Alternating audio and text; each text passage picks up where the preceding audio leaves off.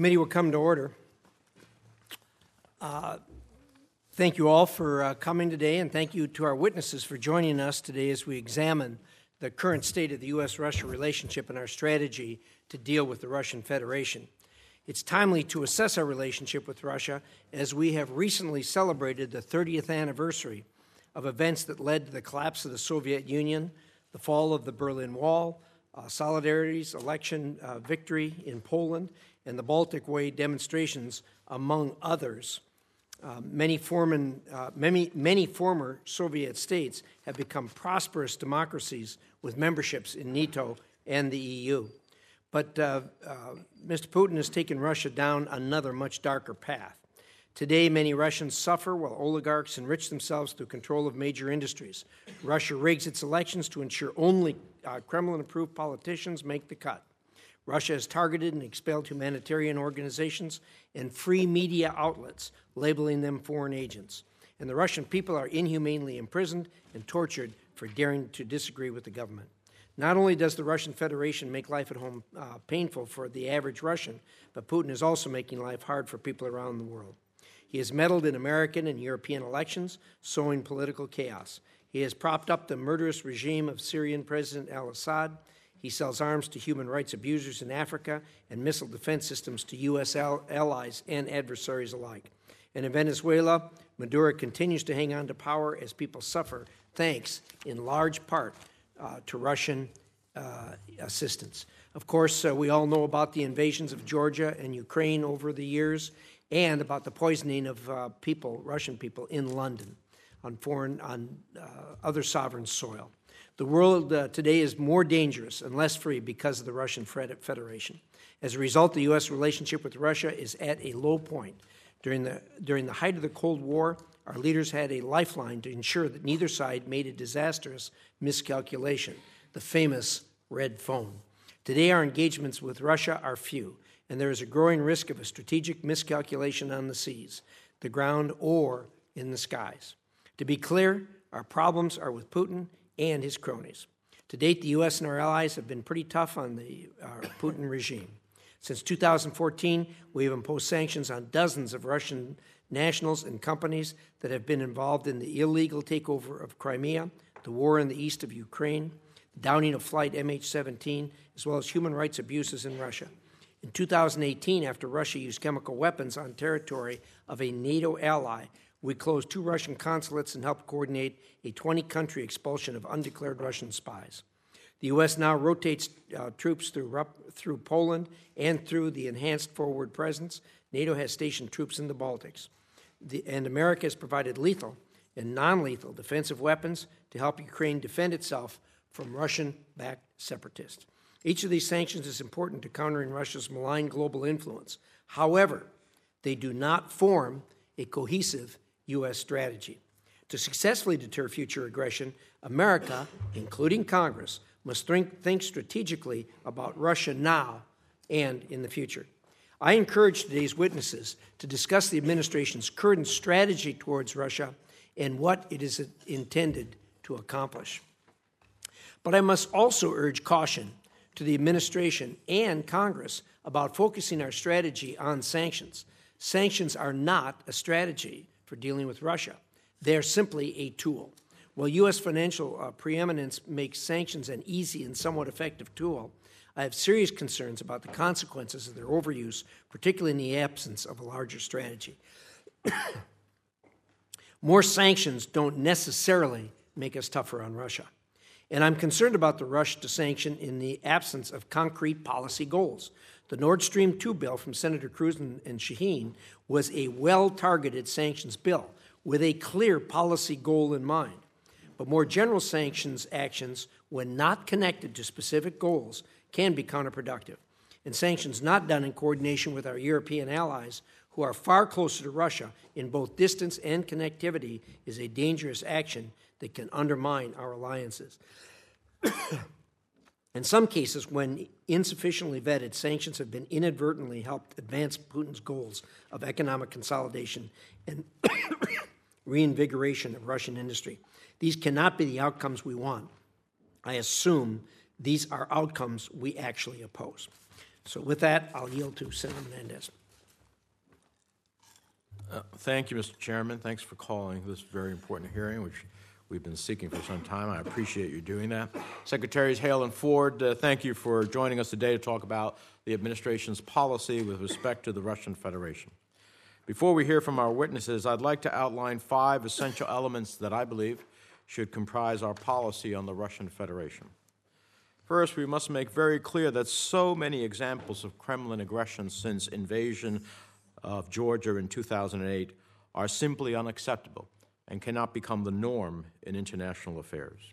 The invasion of Ukraine, illegal occupation of Crimea, the attempted assassination of regime opponents with chemical weapons on foreign soil, committing war crimes in Syria, the attack on our 2016 election, these are just some. Russia is clearly not a country that belongs in the G7, despite whatever President Trump might believe. It is still mystifying that President Trump refuses to stand up to this behavior. To this day, he says that the Kremlin attack on our election was a hoax. Repeating lies from Kremlin propaganda, he says that it was Ukraine that actually interfered in the election. During the Cold War, those who unwittingly broadcast Soviet propaganda were called, quote, useful idiots. I don't know what you'd call those today in the administration or here in Congress who knowingly spout Kremlin lies. Whatever it is, it does a lot of damage. Second, we must implement a clear sanctions regime to change Kremlin behavior. Sanctions on Russia today have clearly not had the desired effect. Why? Because the administration has not been serious in their implementation. Several mandatory provisions of CAATSA to this day still go ignored. I won't go through the whole list, although I could, other than to point out the most egregious example.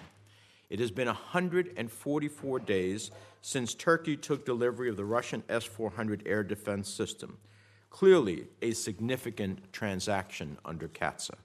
And just last week, Turkey tested the system against an American-produced F-16. An American-produced F-16. Enough is enough. CAATSA sanctions must be imposed without further delay. Any new Russian sanctions legislation must make clear our ultimate policy goals, what kind of behavior we are trying to change, and how sanctions can be lifted in the event that that behavioral change takes place. If we're going to increase pressure on Moscow, we must also be honest that it could have spillover effects. Under an enhanced sanctions regime, U.S. companies may no longer be able to benefit from the Russian economy. American investors may no longer benefit from the Russian sovereign debt market. The energy market may be impacted. The banking sector could be impacted. We, of course, should seek to minimize these effects, but our ultimate measure must always be how continued Kremlin aggression impacts our national security. At the end of the day, that is the ultimate measure that matters. Third, on arms control. The negative consequences for the United States of abandoning New START when Russia is in compliance with the treaty and is seeking to extend it would be grave in the short and long term. Without New START in place, Russia would be able to upload hundreds of nuclear weapons onto its current strategic nuclear platforms. This rapid expansion of Russia's strategic nuclear arsenal would place the United States at a strategic disadvantage, necessitating a fundamental reconsideration of our force posture. I look forward to hearing your views on this today. Fourth, we need to remember the plight of the Russian people, who continue to live under endemic corruption and relentless propaganda. The administration has strayed far from traditional American support for the democratic process, human rights, and universal values. These must be at the center of U.S. policy, especially with respect to Russia. And fifth, we need to support our friends in Europe, especially those on the front line of Russian aggression. European Deterrence Initiative funding should be increased. Recently, the administration decided to redirect EDI money to the president's border wall. So instead of Mexico paying for the wall as the president promised, our closest allies in Europe will bear the cost. What a deal. Finally, I want to close on a note about Paul Whelan, the American citizen who has been detained in Russia since last December. If the Russian authorities have evidence, they should charge Mr. Whelan. I, for one, am skeptical that such evidence exists, and if they don't, they should let him go. In closing, Mr. Chairman, I'm under no illusion that President Trump shares my views on these 5 elements of Russia policy. He has abdicated responsibility for defending this country from the threats posed by the Russian Federation. He is simply either not interested or compromised. We in Congress need to step up to defend our security and our institutions. And next week, I look forward to working with you and others on the committee to vote on legislation towards that end. Thank you, Senator Menendez. We'll now turn to our witnesses. First of all, we'll hear from David Hale, who's been ambassador to Pakistan, Lebanon, and Jordan, as well as special envoy for the Middle East peace. In Washington, Mr. Hale was Deputy Assistant Secretary of State for Israel, Egypt, and the Levant, and Director for Israel-Palestinian Affairs. He held several staff posts, including Executive Assistant to Secretary of State Albright, member of the Foreign Service since 1984. He holds the rank of Career Ambassador and is a native of Senator Menendez's home state of New Jersey.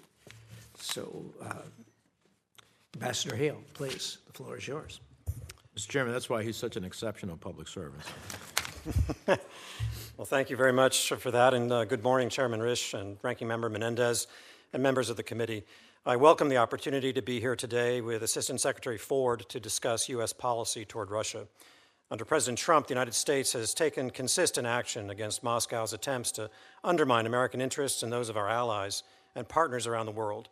The United States will continue to use all appropriate tools of national power, including diplomacy, to address and deter any further such threatening actions from Moscow and to advance and protect the interests of America and our allies and partners as they relate to Russia.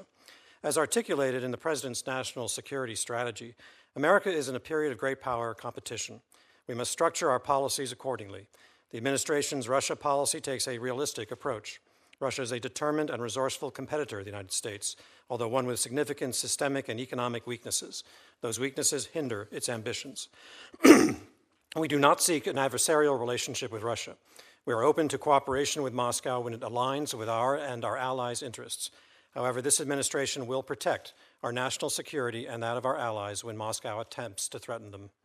To be effective, American diplomacy toward Russia must be backed by military power that is second to none and fully integrated with our allies and all of our instruments of power. The administration has increased the defense budget to $716 billion in FY19 and prioritized nuclear infrastructure investments to maintain a robust nuclear deterrent. Russia's systemic weakness is reflected in President Putin's aggressive foreign policy, which is driven in part by insecurity and a fear of internal change. This oligarchic regime relies on repression to stifle public discontent, as illustrated by its harsh response to this summer's protests, the largest since 2011. The Russian people increasingly realize that the corrupt Putin regime is either incapable of addressing their problems or in many cases is the source of them. Russia seeks to dominate its immediate neighborhood. In Ukraine, Russia must end its belligerence and implement its Minsk Agreement obligations. We are encouraged by the positive steps Ukrainian President Zelensky has taken to resolve the Russia-instigated conflict in eastern Ukraine. Thus far, we are disappointed by Moscow's response. The threat from Russia is not just an external or military one. Moscow utilizes digital technologies to target us and our democratic allies from within. These actions include election meddling and complex, well-resourced influence operations directed by the highest levels of the Russian government in the very heart of the Western world. We provided significant foreign assistance in Europe and Eurasia, almost all of which supports building resilience to and increasing pressure on Russian malign influence in accordance with the Countering Russia Influence Fund.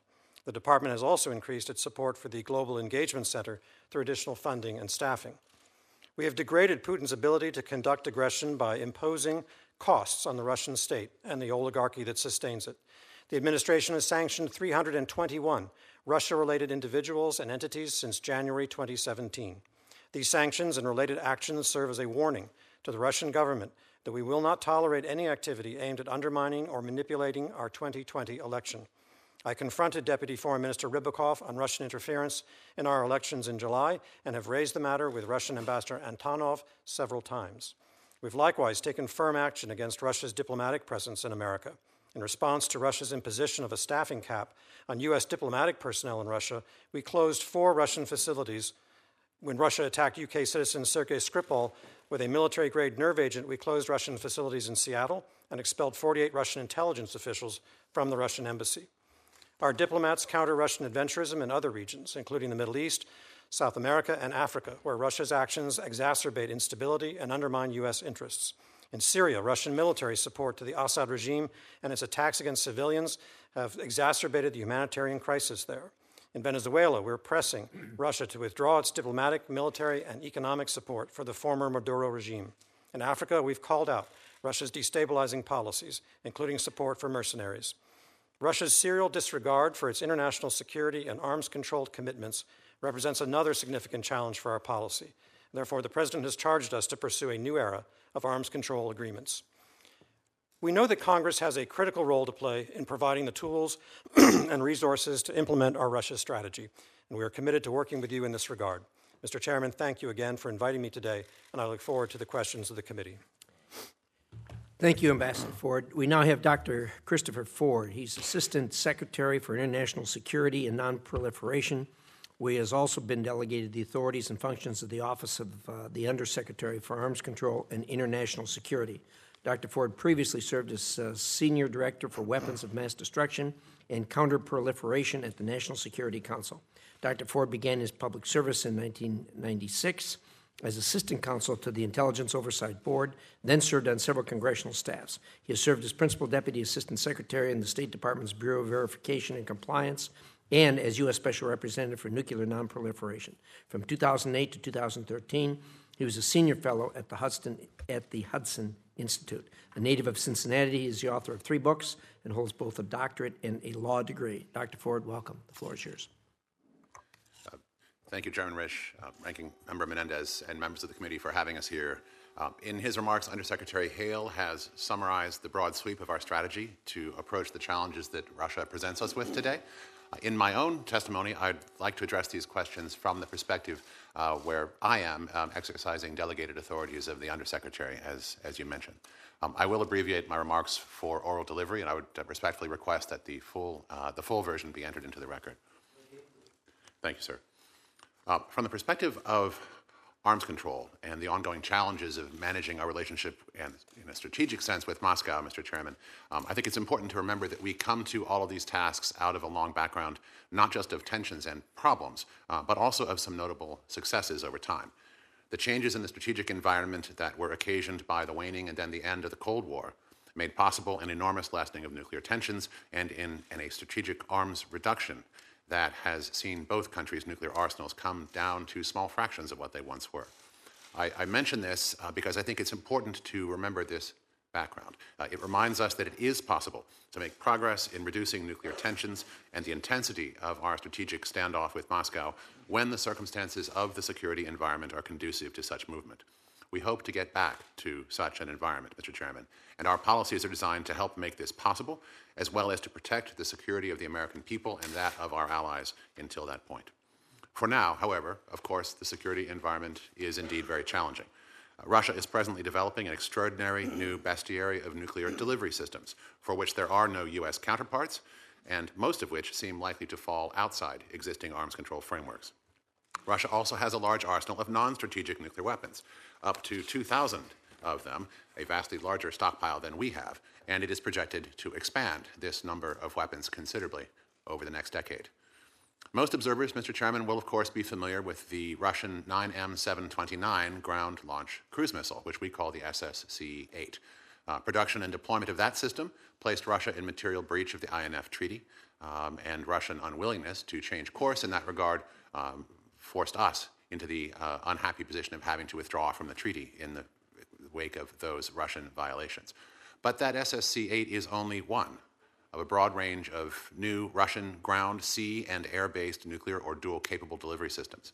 These systems have more accuracy, longer ranges, and lower yields than before, and they are coming online in support of a Russian nuclear doctrine and strategy that emphasizes and periodically demonstrates in exercises both coercive and military uses of nuclear weaponry. We assess that Russia does still remain in compliance with its New START obligations, but its behavior in connection with most other arms control agreements, and not merely the ill-fated INF, has been nothing short of appalling. As indicated in Undersecretary Hale's statement, Russia remains in chronic non-compliance with its conventional arms control obligations, and it is only selectively fulfilling others. There is also the problem, of course, of chemical weapons, where Russia condones and seeks to ensure impunity for continued violations of the Chemical Weapons Convention by its Syrian client state.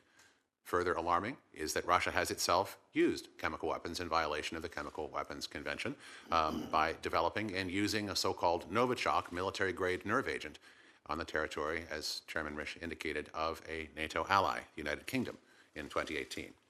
Moscow is also up to no good in new and emerging domains of actual or potential future conflict, such as cyberspace and outer space.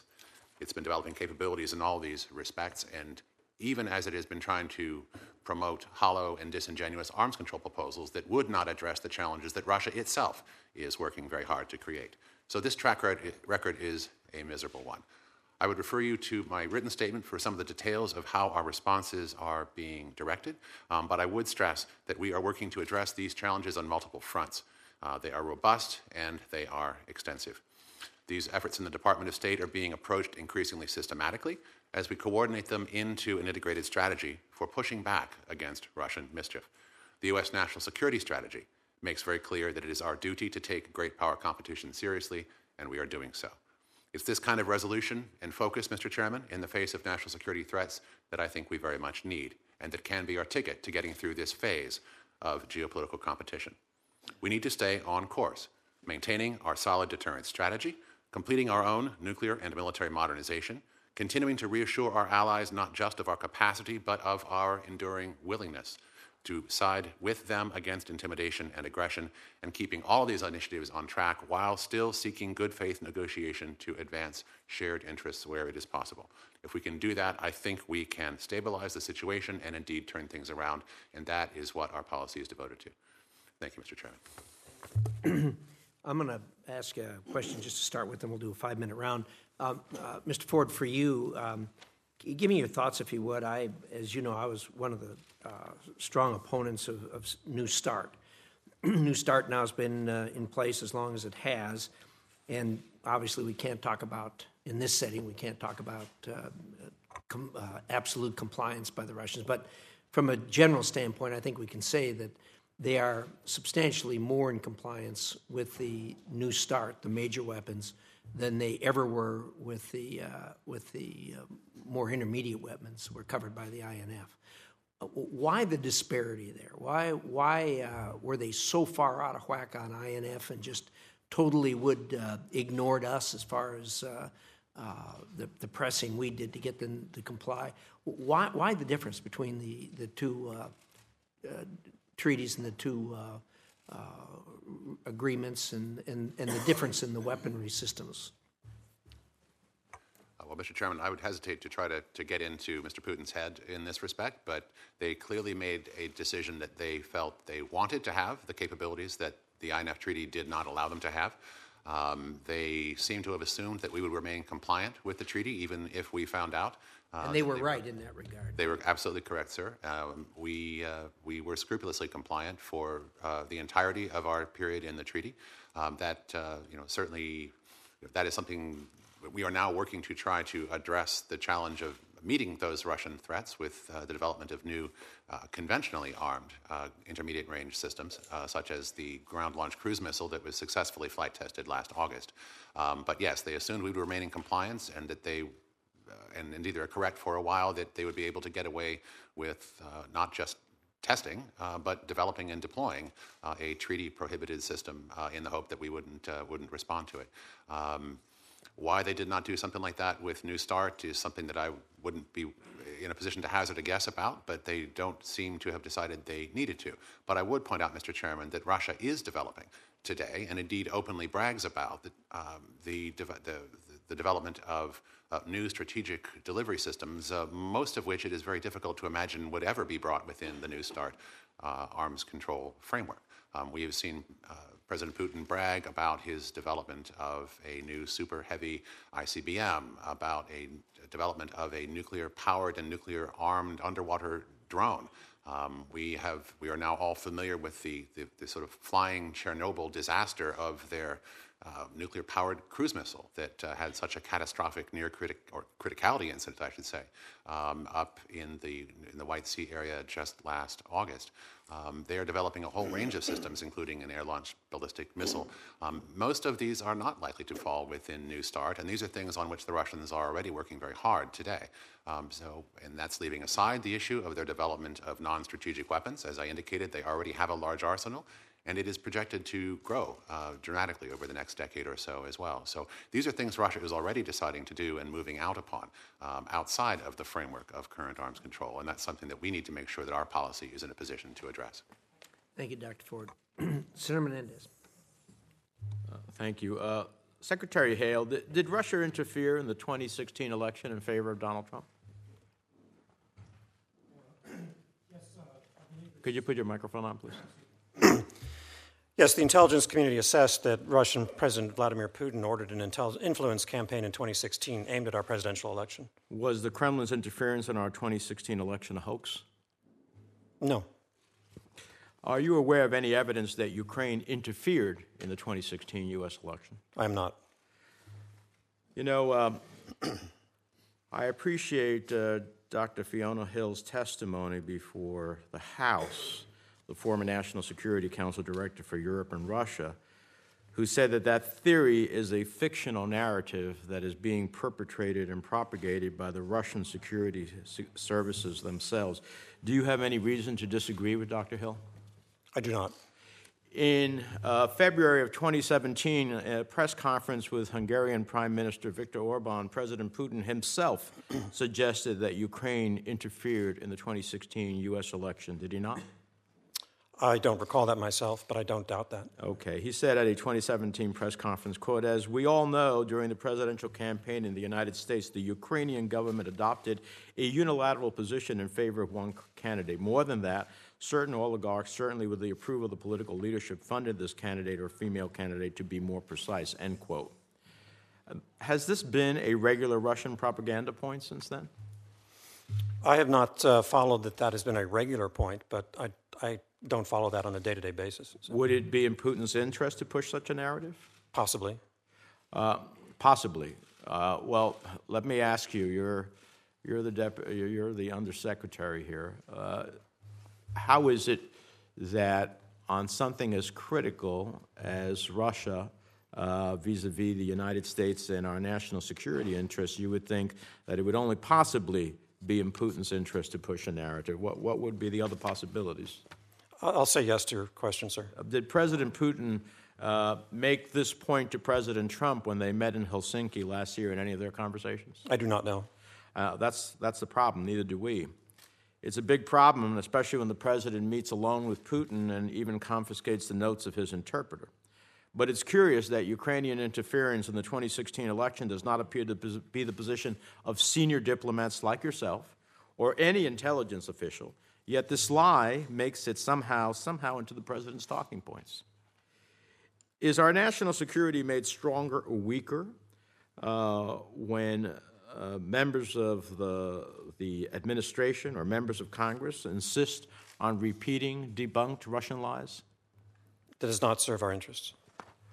Now, let me turn to sanctions. Does the administration have authority under Section 232 of CAATSA to impose sanctions against Russian pipelines? I don't know that we have that exact authority. I'm not an expert when it comes to pipelines. Well, let me offer to you that the answer is yes. As one of the authors of CAATSA, the administration has the authority under Section 232 of CAATSA to impose sanctions against, among other things, Russian pipelines. Then why has the administration not imposed sanctions on Nord Stream 2? The president talks tough about this pipeline, but the administration hasn't lifted a finger to prevent its construction. This committee passed legislation to require Nord Stream 2 sanctions. They'll likely be included in NDAA. Senator Shaheen, Senator Cruz are the authors of that. But every day that ticks by is one more where another pipe is laid. And you could act today. You have any idea why you haven't acted in this regard? Well, I will say that we, like you, oppose the Nord Stream 2 pipeline, and we've made our opposition You oppose it, you clear. have the power to do something about it. Why? I'm trying to get a sense, is there a policy reason why you have not actually pursued the sanctionable authority you have under the law to be able to stop what the administration opposes? We've been so far trying to use other tools to stop the Nord Stream 2 pipeline from going forward by working with our allies and the EU in particular in that regard.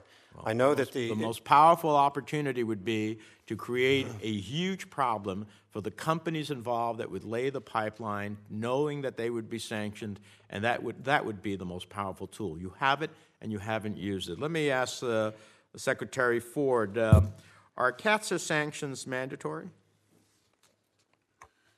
Depends which section of CAATSA you're referring to, but I believe if you are talking about Section 231, Senator, I think that is yes, sir. And what is the trigger for Section 231 sanctions? The trigger for Section 231 sanctions is a determination by the Secretary of State that a significant transaction, as it is called, has occurred with someone on a list of specified persons relating to the Russian defense or intelligence sector. Did Turkey begin to take delivery of the S-400 system on July 12th of 2019? I don't recall the specific date, but that sounds correct, sir. They took possession. There's no question about that, right? I believe they are in possession. Did Turkey pay for the system? To my knowledge. Public reports suggest anywhere between $1.5 to $2.5 billion. So a transaction took place, Russia delivered the system, and Turkey paid for it. Is that fair to say? I believe that's correct, sir. Does the presence of the S-400 in Turkey have an impact on U.S. security interests? We believe it does. That is why we have begun unwinding Turkey from its participation. Does it present a challenge to NATO operations in the region? That is why Secretary of Defense Esper and Secretary Pompeo have made very clear that the F-35 and the S-400 cannot coexist. Now, you in fact have sanctioned China for purchasing the S-400 from Russia, which I applaud, but you've sanctioned China for the very exact system that is clearly a significant transaction, but Turkey, 144 days later, with delivery, payment, and just recently tested it against an F-16, which I'm sure made your negotiations a hell of a lot better to try to get to the conclusion you want, and we still haven't sanctioned them. So you send a global message that, in fact, we're not serious about uniformly enforcing the sanctions that the Congress passed 98-2 and that are mandatory. And that's a challenge, because other countries will say, well, Turkey got it passed, why can't I? And the consequences of that undermine the very essence of one of the major sanctions against Russia, which is to undermine its military procurement sales throughout the world. So this needs to be acted, and I appreciate the chairman who's soon having a markup to try to move forward. But when you don't ultimately pursue mandatory sanctions, then the discretion that you seek, and other administrations have sought, I acknowledge that, but the discretion that you seek is very tough for some of us to accept, because we say if you don't do it when you're mandatory, how are we ever going to believe that when you have discretion, you're not going to consistently use the discretion? So this is a problem. Thank you, Mr. Chairman. Thank you, Senator Menendez, and you're quite right regarding the issue with Turkey, a NATO ally by law, but you're going to have the opportunity, we're all going to have the opportunity to speak on this next week, and going to help out the administration in that regard. We do intend to have a markup next week on the Turkey bill. So with that, Senator Johnson. Thank you, Mr. Chairman. Assistant Secretary Ford's line, let me just follow up on that and give you the opportunity.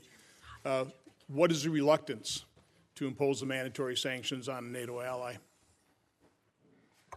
Secretary Pompeo has made very clear that we will comply with the CAATSA law. This is a deliberative process that is still currently underway.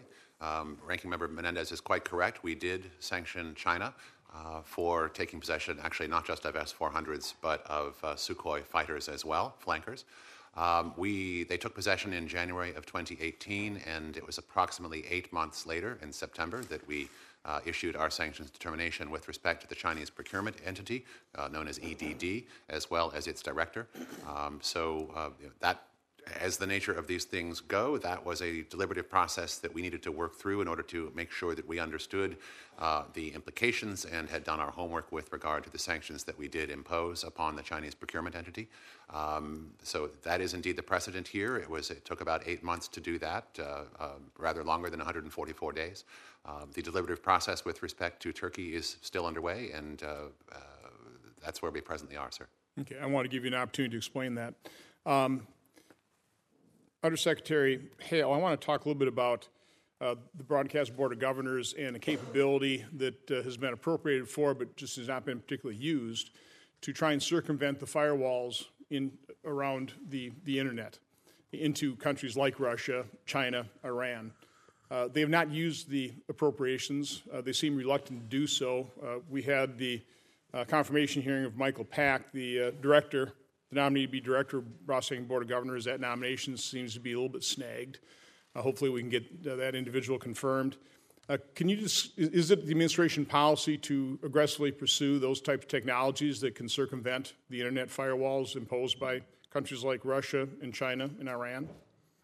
Yes, it is. Can you expand on that a little bit more? Why haven't we done it? There seems to be a real reluctance and spend more of the money of the Broadcasting Board of Governors, Voice of America, those types of things, Radio Free Europe, on broadcast programs as opposed to technology that opens up the free Internet to repressed citizens.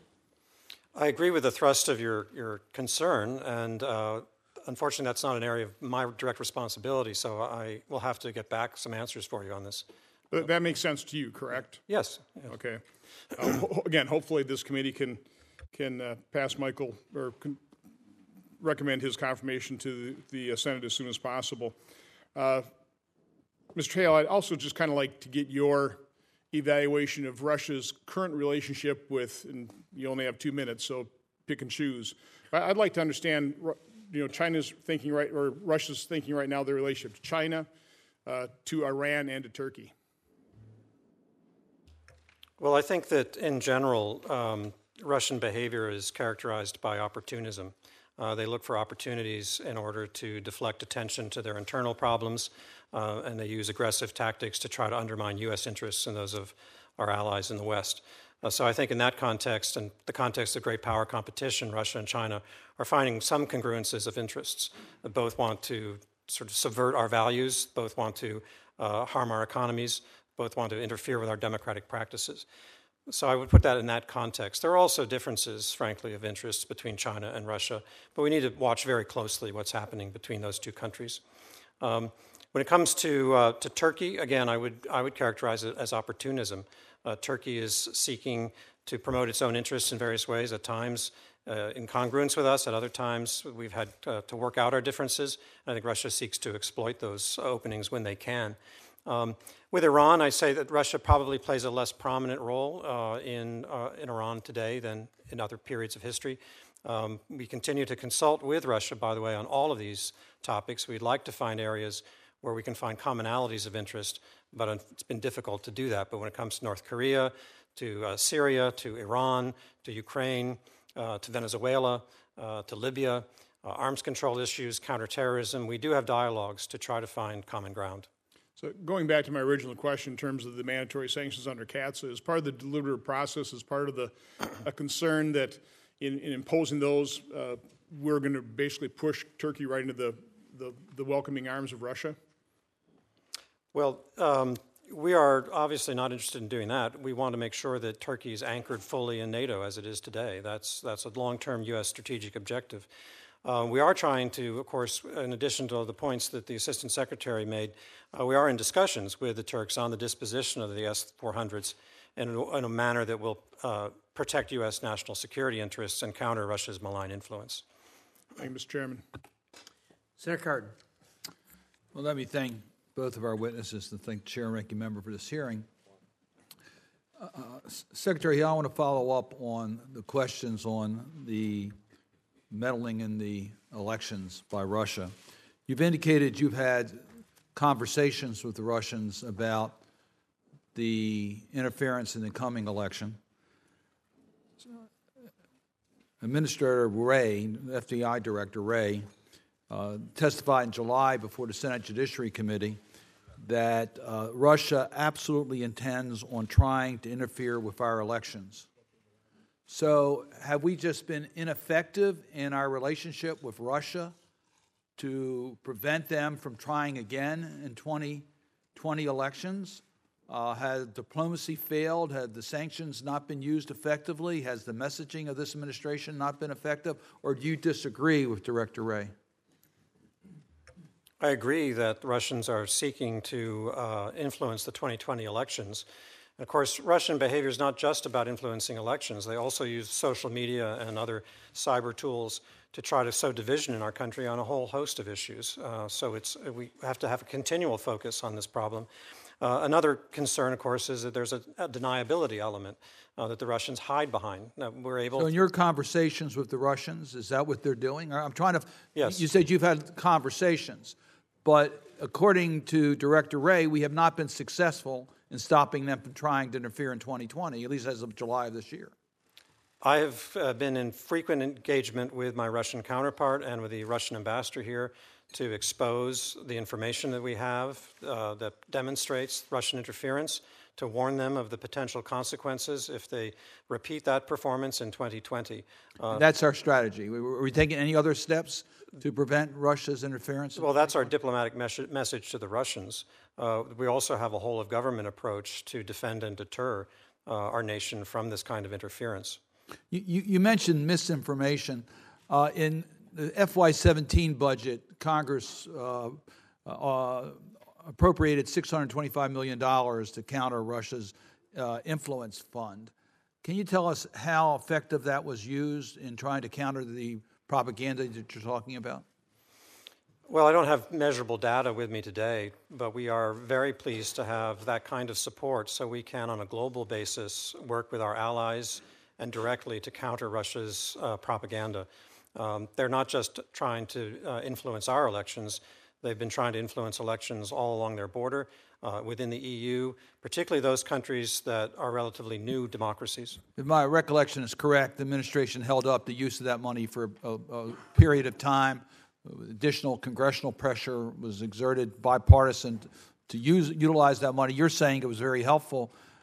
Is there a strategy in this administration to seek additional resources in order to counter Russia's propaganda influence? Yes, I mean, for example, the Global Engagement Center's budget last year, or for the first 2 years, was $30 million.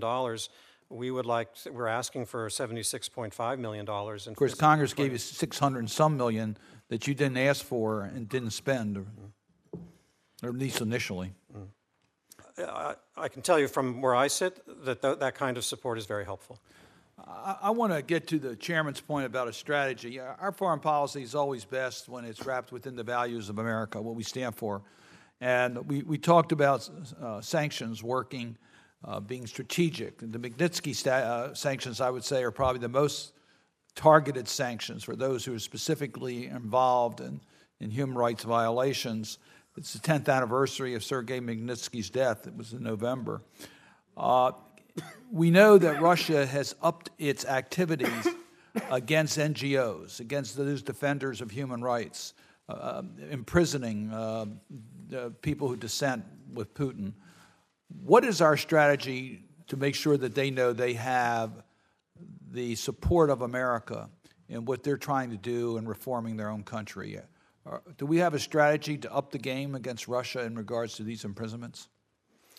Yes, the most powerful thing we can do is speak out, and we do so. And I hope that we'll have an ambassador in Moscow. I'm very grateful for the work of this committee to move that nomination forward, because the people on the ground in Russia are a hardworking and hard-pressed team at the embassy in Moscow as the first line for speaking out and meeting with and engaging these individuals. Are you aware that there's been a bipartisan letter sent by members of this committee, including authored by Senator Rubio and myself, suggesting that you look at Magnitsky sanctions in regards to those? Yes, I am aware of that.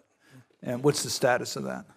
I'd have to look into it. Obviously, we have not responded yet, but we certainly intend to. That letter, I think, was sent in July, so it's been a while. Yeah. And the protests, people who are protesting are still being harassed and imprisoned. I appreciate your words. Actions speak louder than words. Thank you, Mr. Chairman. Thank you. Senator Romney. Thank you, Mr. Chairman. I applaud the fact that the president looked at China and said, look, we've been asleep at the switch here for far too long. China's been aggressively pursuing their national interests, and we haven't recognized those interests and have taken action appropriately to push back against them. And while I think there's a lot more to be done in developing a strategy that pushes back against China, I applaud the fact that we finally recognized that we had not been aware of or recognized their malevolent intent. I wonder whether the same is occurring today with regards to Russia on the part of the administration. And I say that because what you have described is a series of actions by Russia that are really extraordinarily alarming. And they're investing aggressively in the Middle East with military personnel, in North Africa, in Latin America, supporting some of the world's worst actors. They are did violate the INF, and Mr. Ford, you indicated that they're about to make a massive investment in increasing the number of nuclear missiles of an intermediate range. They're have made a major investment upgrading their nuclear arsenal. They're developing new technologies, new weaponry. And of course, the invasions of Georgia and Ukraine, they're interfering in elections around the world, and particularly here in the United States. And so I wonder, what is their ambition? What is their strategy? What is their goal? What are they hoping to achieve? Why are they doing these things that a country that has a declining population, a weak industrial base, really ought to be focusing domestically? Given our perspectives, they would be trying to find ways to help their people, to improve their economy, but instead they're investing massively in weapon systems, in interference around the world. What is their objective? From our standpoint, from the standpoint of our State Department, what is Russia's strategy? What is their objective? And I'll let either of you or both respond to that. Well, I can start, sir. Thank you for the question. I agree with so much of what you said about Russian behavior. That's why we have to impose costs, and we appreciate the support of the Senate in helping us get the legislation right so we can do that. But as part of a broader diplomatic strategy with intelligence pieces, with law enforcement pieces, with financial pieces, and military elements as well. You ask about the motivations. Russia seems to be striking out in order to distract attention from its internal problems. Russia seems to want to dominate states around it as some kind of a buffer, perhaps. And they look for opportunities in order to try to demonstrate that America is weak. So they seek openings in places where there are conflicts and where states may not be as strong as they could be. Those are tactics. I recognize those tactics. But what is their ambition? Is it to reestablish the Russian Empire? Is it to become a superpower on the par with the United States? What are they? Are they looking to invade other neighbors? I mean, their population is shrinking. Are they looking to grab population from other former Soviet states to rebuild their population and to become more of an industrial power, economic power? But what are they hoping to accomplish? I think that they want to restore their self-image and their global image as a superpower. Mr. Ford? I certainly don't disagree with that at all. I think it's actually quite significant that the national security strategy of this administration expressly calls out both China and Russia as revisionist powers who are engaged in a great power competition with the United States, that it is our obligation as stewards of the national security interests of the American people to pursue and to make sure that we protect those interests.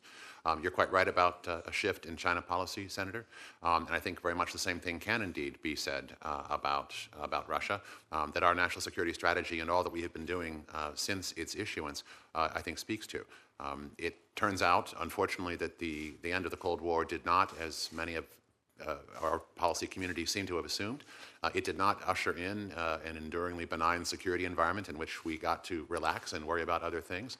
It turns out that during that very period in which we took a somewhat complacent approach to great power competition, Moscow and Beijing were working very hard at their own strategies to build their influence, to as we described them in the National Security Strategy, to take a revisionist approach to the current system of global order.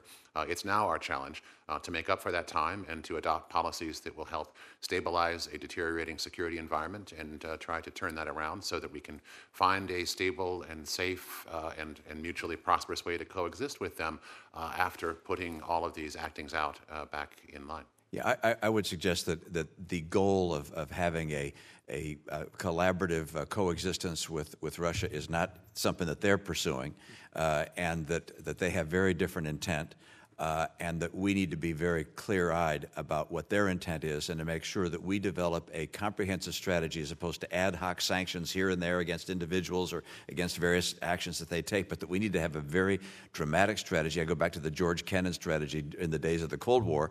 I'm not suggesting we return to the Cold War, but I am suggesting we develop a comprehensive strategy that gets them to be diverted from the course that they're on, because they are continuing in an activity that is extraordinarily malign and not in the interest of a peaceful world. And that gives me great concern. Thank you, Mr. Chairman. Thank you, Senator. Senator Murphy. Thank you very much, Chairman. Thank you to both of you for your tremendous public service. There is, of course, no way to unwind our policy towards Russia with our policy towards Ukraine. And we're going to have plenty of opportunities in the House and the Senate to litigate what our policy has been in the past towards Ukraine. But I thought it might be appropriate to level set and just clarify what our policy is currently towards Ukraine. And so, Ambassador Hale, just a few quick questions. Is it currently our policy with respect to Ukraine to request investigations into an entity called CrowdStrike? No.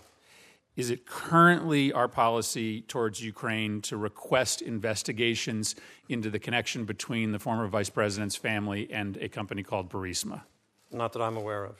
Is Rudy Giuliani involved today in any diplomatic conversations with Ukraine? Not that I'm aware of, sir. Okay. I think it's important to acknowledge those facts because part of the defense of the president's actions will be that those requests were, in fact, appropriate. And I think it's relevant that since the uncovering of those demands have been made, they are no longer part of official U.S. policy. Query whether or not, if those actions were appropriate, they would have been dropped after these investigations began. On another topic, one of the sort of ways to talk about our competition with Russia is through a prism of what is called asymmetric warfare. They have capabilities that we don't have. And it's always struck me that that is a choice. It's not an inevitability. There are some things they're willing to do that we just aren't willing to do from a moral standpoint, from a standpoint of conscience. But there are also capabilities that they have that we choose not to utilize, in particular the way in which they use their energy resources to bully nations around them and to win friends and influence adversaries. We have chosen not to use our energy resources in the same way, but there are appropriate means by which we could provide more direct assistance to countries in and around Russia's periphery to make them energy independent. A bunch of us, Senator Johnson, Senator Rubio, myself, and others, have a piece of legislation that would set up $1 billion financing capacity in the federal government to help actually finance energy independence projects in and around the Russia periphery. It strikes me as a way to sort of close this gap that exists without asking our private sector energy companies to throw their weight around in a way that's completely integrated with U.S. security interests. Do you agree that there are ways in which we could increase the support that we give countries around Russia to try to end this asymmetry that exists today in the way that they leverage their energy resources and we leverage ours? Yes, I agree very much with the thrust of your comments, and It's also, I mean, part of that is making sure that our allies have alternate sources of energy. That's been a major thrust of our strategy on Nord Stream 2. It's because we don't want Germany and others in Europe to be even more dependent on Russian energy sources. I myself have had multiple conversations in my travels in Ukraine and Belarus and Eastern Europe on this very theme. The private sector, of course, would have to be hopefully a very prominent partner in that enterprise. If I might, Please. Senator, add to that, I think the Undersecretary is quite right, and you're quite right about the importance of manipulated energy relationships in Russia's strategic policy.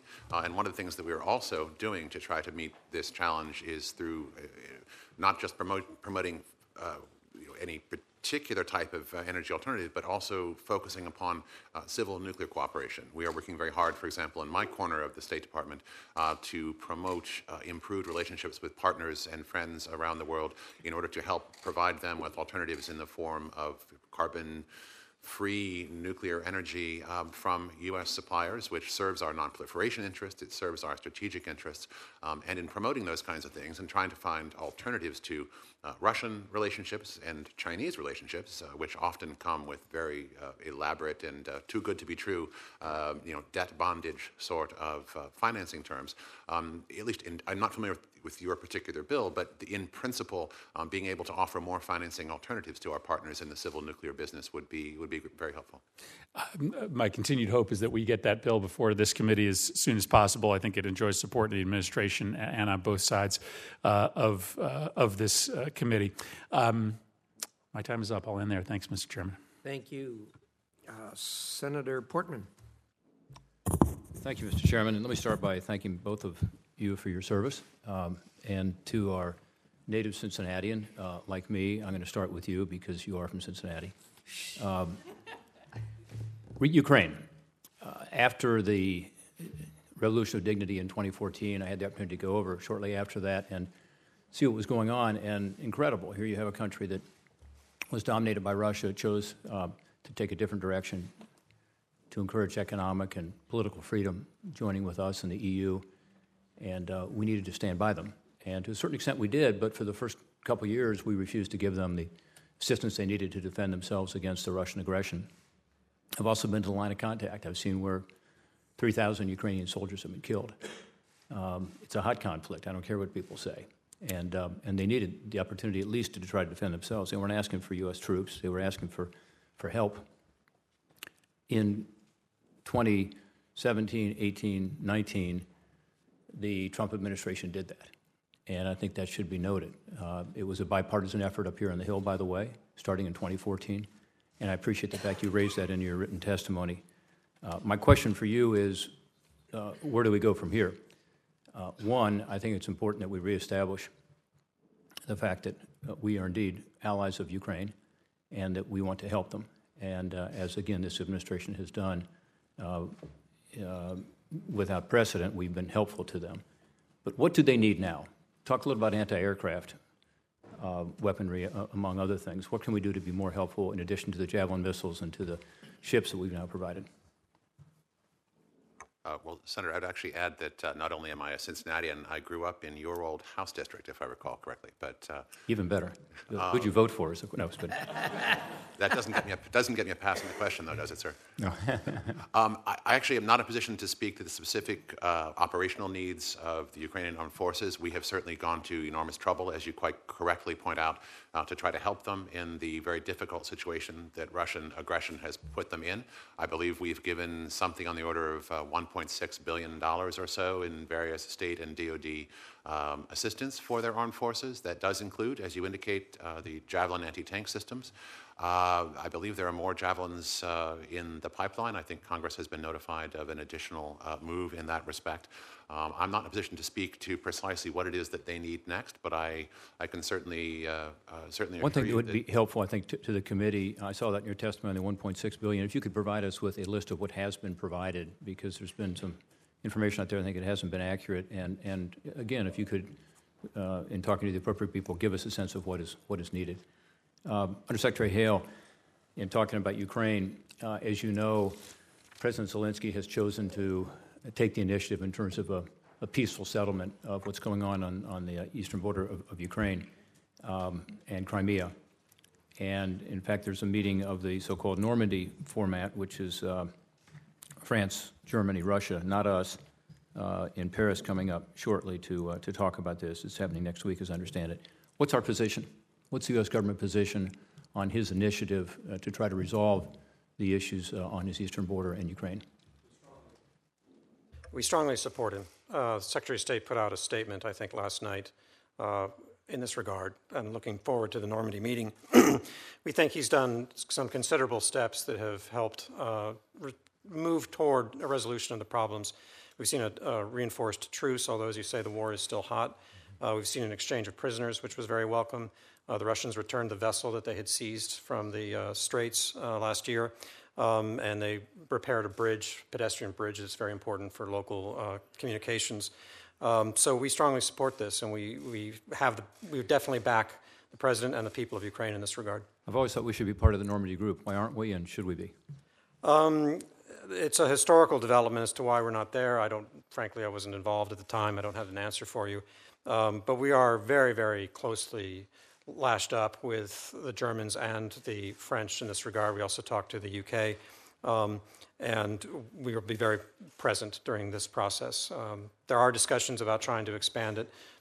We'll keep you posted on that. Yeah, I would hope that could happen. On the Global Engagement Center, you mentioned earlier in response to a question from Senator Cardin that you're supportive of it. In fact, you look at your proposal, you're saying you're looking for additional funding. I think that's really important, and I know Senator Murphy agrees. We've worked on this over the years to try to ensure that we have the ability to push back on the disinformation, the propaganda. Could you tell us a little about that? You have a new leader there, Leah Gabriel. I met with her several times. I think she's taking the center in the right direction.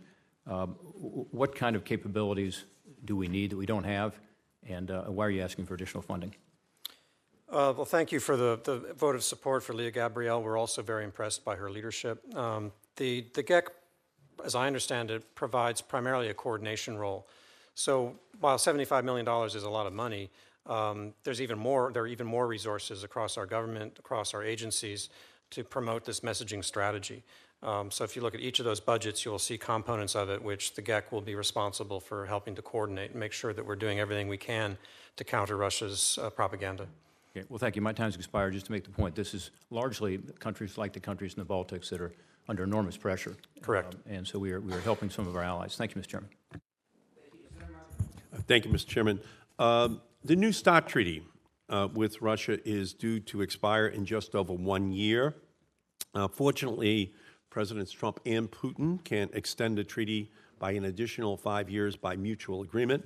Russia has recently said that New START will additionally cover Russia's only 2 new strategic nuclear systems that are reported to be deployable prior to 2026, a hypersonic glide vehicle and a new heavy ICBM. Secretary Ford, why would we not extend a treaty with which Russia is complying and which will continue to cap existing and new types of strategic forces?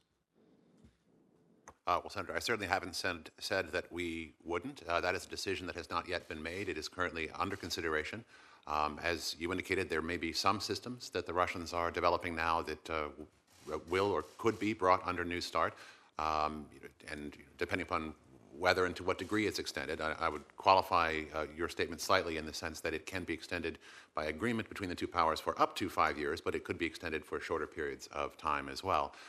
What we are doing in approaching New START extension as a policy question is to look at it through the prism of our broader objectives on arms control, and in particular the President's objective of some kind of a trilateral framework that will help us nip in the bud the potential emerging arms race that's being triggered by not just Russian, but also Chinese nuclear developments. China, of course, being, in addition to all the problems I mentioned with Russia, China being on track to at least double the size of its arsenal over the next decade or so. And so our hope is to find a framework that will provide an enduring future for the arms control enterprise in bringing those threats under control. And we are approaching New START extension through the prism of how we can most effectively contribute to that broader long-term So China has a fraction of the warheads and the strategic delivery systems which the United States and Russia have. And we have an existing agreement which can be extended, which would then serve as a basis to, in turn, begin to negotiate with the Chinese. But if we cannot realistically bring China within an extension of START within a year. Does it really make any sense for us to give up on the START extension so that we lose the benefits? As I indicated, Senator, I'm not suggesting that we are or would necessarily give up on New START extension.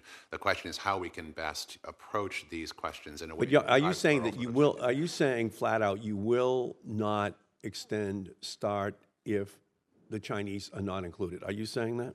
A decision on these questions has not yet been made, sir. What we are trying to do is find a way to bring both Russia and China into some kind of an arms control framework that meets the challenges that are presented by their ongoing modernization and their buildup of their nuclear forces, as well as the pressures that their conventional military buildup and regional adventurism are placing in a proliferation. I appreciate that, but our friends and allies around the world. It's just highly unlikely as a time, energy, logistical matter that we're going to be able to bring in the Chinese during that period of time. And if New START expires, will U.S. inspectors be able to conduct on-the-ground inspections of Russian deployed and non-deployed strategic systems, and will they have access to thousands of notifications on the movement of such systems? I would think that if New START were to expire, with it would go the verification protocols and on-site inspection procedures that are associated with that treaty, sir. Yeah, so we would lose that, which is a huge breakthrough which was made in terms of that on-the-ground inspections of Russian deployed and non-deployed strategic systems. I don't think that would be a step that would be advancing our national security. If New START expires, will U.S. Strategic Command be able to as easily predict the future shape and size of Russian strategic forces to inform how the United States configures its own nuclear force posture? Well, our hope, Senator, is that it will be possible to put some kind of arms control-based limits upon not just Chinese but also Russian forces designed to cover some of the things that they are building that are not likely to be covered by New START, such as the No, I'm talking about if we don't reach. I'm talking about if we don't reach an agreement to extend. If we don't reach an agreement to extend, will we lose our ability to see what's going on inside of Russia, and as a result, not be able to as accurately anticipate the shape and the size of the Russian strategic force so that our own research, development, and ultimate deployment reflects the threat that they could be posing? There is certainly visibility into Russian posture that is afforded by the treaty, that if the treaty, when the treaty goes away, whether it is extended or not, we would lose. But what we are also interested in trying to keep our eyes upon is the long game of what happens beyond those 5 years. In some sense, for the future of this potential emerging arms race that Russian and Chinese actions are on the verge of triggering, the even more important question is what happens after those 5 years. We are on track with our plan of record and our modernization program to cover the next 5 years and then quite a bit more. What is in some sense more important for the future of arms control and the future of the strategic relationship between these three powers is what happens after that, whether it is in 2 years' time or 6 years' time. And I appreciate that.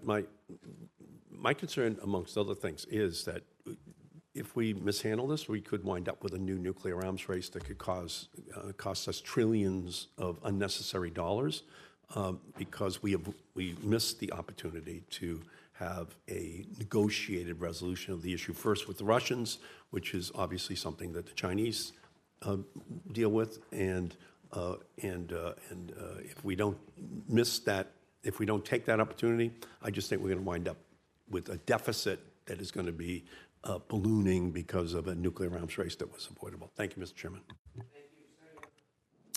Secretary Ford, I was a lead Republican on some legislation dropped with Senator Van Hollen earlier this year that would ensure the U.S. made every effort to engage in New START negotiations and ensure whatever limitations were reached through those negotiations were adequate.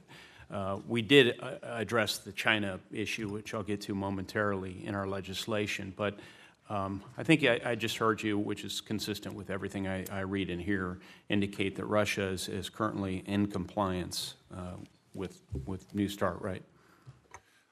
We do, sir, believe that they are in compliance with their New START, with the central treaty limits. We are both parties in compliance. Okay.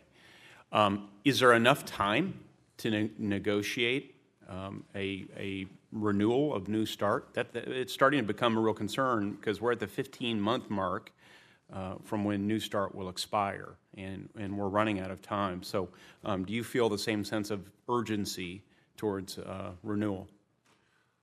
Well, I think there is, in fact, plenty of time to extend if that decision were to be taken. Extension is not something that would be particularly negotiated because it could be simply extended on its own terms.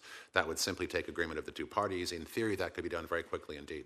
But it sounds as though there are some reservations to just pure extension on account of the China dynamic, which I think is a fair one, which is why Senator Van Hollen and I included that in our resolution. So among other things, the legislation that we've put forward would require our Director of National Intelligence to assess the impact that a renewal or an extension would have on China's actions. Whether if we stayed in or stayed out, what might China do, and what would the likelihood of Chinese compliance with the parameters of New START, what would the likelihood of that be? So we would want to consider the dynamic of China under this legislation. And so I hope this is something that administration will study and then report back to members of Congress, irrespective of whether or not that legislation passes. Is that something that's being studied right now?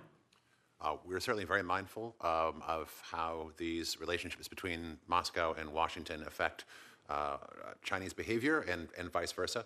I think one of the challenges that we have in trying to build this future for the arms control enterprise and make it serve our interests and that of international peace and security is to precisely to figure out how these three-way dynamics work. We have conceptual templates from the Cold War that are bilateral and dyadic, and those don't make sense in a at least trilateral Understood. world. We're trying to so figure Secretary that out. Ford, you're mindful of it.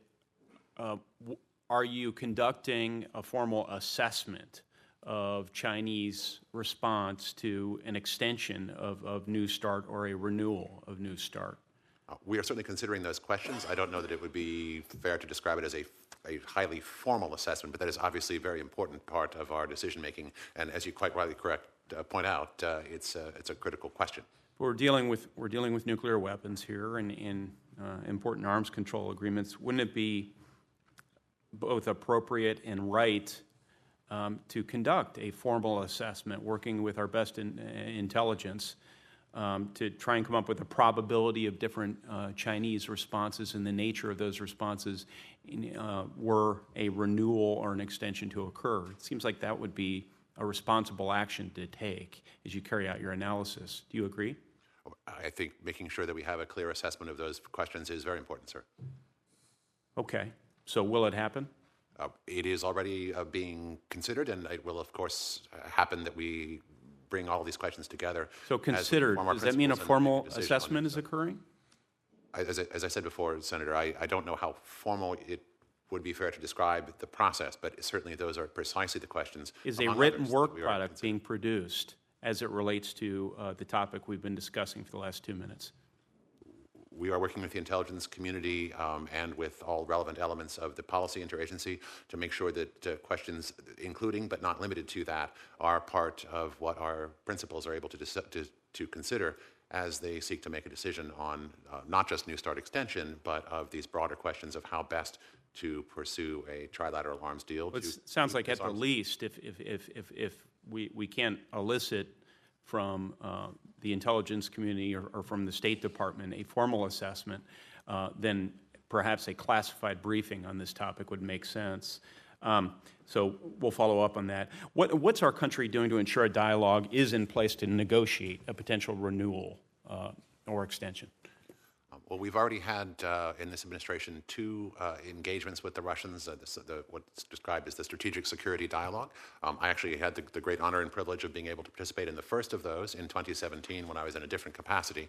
Last summer, Deputy Secretary Sullivan from the Department of State led our delegation to engage with Deputy Foreign Minister Ryabkov in Geneva for the second of these engagements, and we committed to doing another one.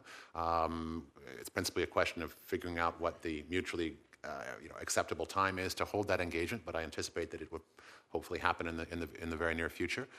These are our principal channel right now for having discussions along these sorts of lines, talking about strategic and arms control and nuclear weapons related issues. It's an important way for us to be in touch with our Russian counterparts and to hopefully understand each other better and to perhaps lay the groundwork for whatever may come, such as potentially, at least, New START extension talks. In the next 15 months. Thank you so much. I'm way over time, and I appreciate your important service. Senator Merkley. Assistant Secretary Ford, is it correct that the U.S. has had more than 500 overflights under open skies of Russia since 2002? I must confess I don't know the exact number, but I would not be surprised if that were precisely right. Is it correct that we've done about 3 times more overflights of Russia than they've done over the U.S.? I don't know the ratio. Certainly all parties to the treaty exchange. Okay, you can just take my word for it then. Okay. You can check and let me know if I'm wrong. This produces a lot of confidence-building contacts between the two countries, and Deputy Secretary Sullivan said that any decision to lead open skies would require the unanimous consent of the NATO countries. Do you share that understanding of U.S. policy? I don't have the terms of the treaty at my fingertips with respect to its withdrawal procedures, but I can certainly say that there has been a lot of press speculation on our open skies policy, not all of which one should believe. As Mark Twain, I think, is reputed to have said of his own death, reports of its demise are greatly exaggerated. We are currently complying with... You believe open skies provides a valuable contribution to the nuclear security at this point? It does make contributions to our security and that of our partners. What we are doing right now is undertaking a thorough review of the merits and demerits of continued participation. No decision has been made to get out. We are going to some trouble to solicit I'll just take that from our allies and partners. So Secretary Pompeo, in response to a question I asked him, said that any extension of New START would have to take into account new systems and new actors, which we understood by his conversation to mean China. Now, the new weapons, that's not such a big issue because you've got 2 systems that the Russian foreign minister has said they already agree would be covered, the Vanguard and the new heavy ICBM that they're building, so the hypersonic glide vehicle and the new heavy ICBM. There are 2 that wouldn't be deployable until the end of the next decade, so those we don't worry about too much. And then there's a conversation that has to be worked out over a planned air-launched ballistic missile, which if covered from launched from a heavy bomber would be covered, but if it's launched from a fighter wouldn't be, just like a cruise missile, similar distance would not be covered if it was launched from a fighter. So, but that seems like a manageable, it comes down to one weapon system. The China piece, though, that has been raised consistently. So China has approximately how many nuclear warheads? I would refer you to the intelligence community on that. About 300. Would you say that that's in the ballpark of reported numbers? I've certainly seen it much talked of in the press on that. And how many strategic warheads do we have deployed? At present, I should know that number, I'm afraid, Senator, but I don't have it at the tip of my tongue. It's about 1,750, and for Russia, it's about 1,600. And how many total warheads do we have if we include tactical warheads? Not much more than that. Well, quite a lot more, actually, several thousand more. But the point is 300 Chinese warheads with their triad in the kind of infant stage of development. We have a very sophisticated triad, so does Russia. We have just in strategic warheads more than 5 times their number. That's a huge disparity. Are we really going to say that we have to resolve the architecture between China with this neophyte program and U.S. and Russia with a much larger, sophisticated program in order to extend New START? I wasn't making the point, Senator, that all of that needs to be resolved and tied up with a bow before one reaches the end of whatever lifetime New START still has.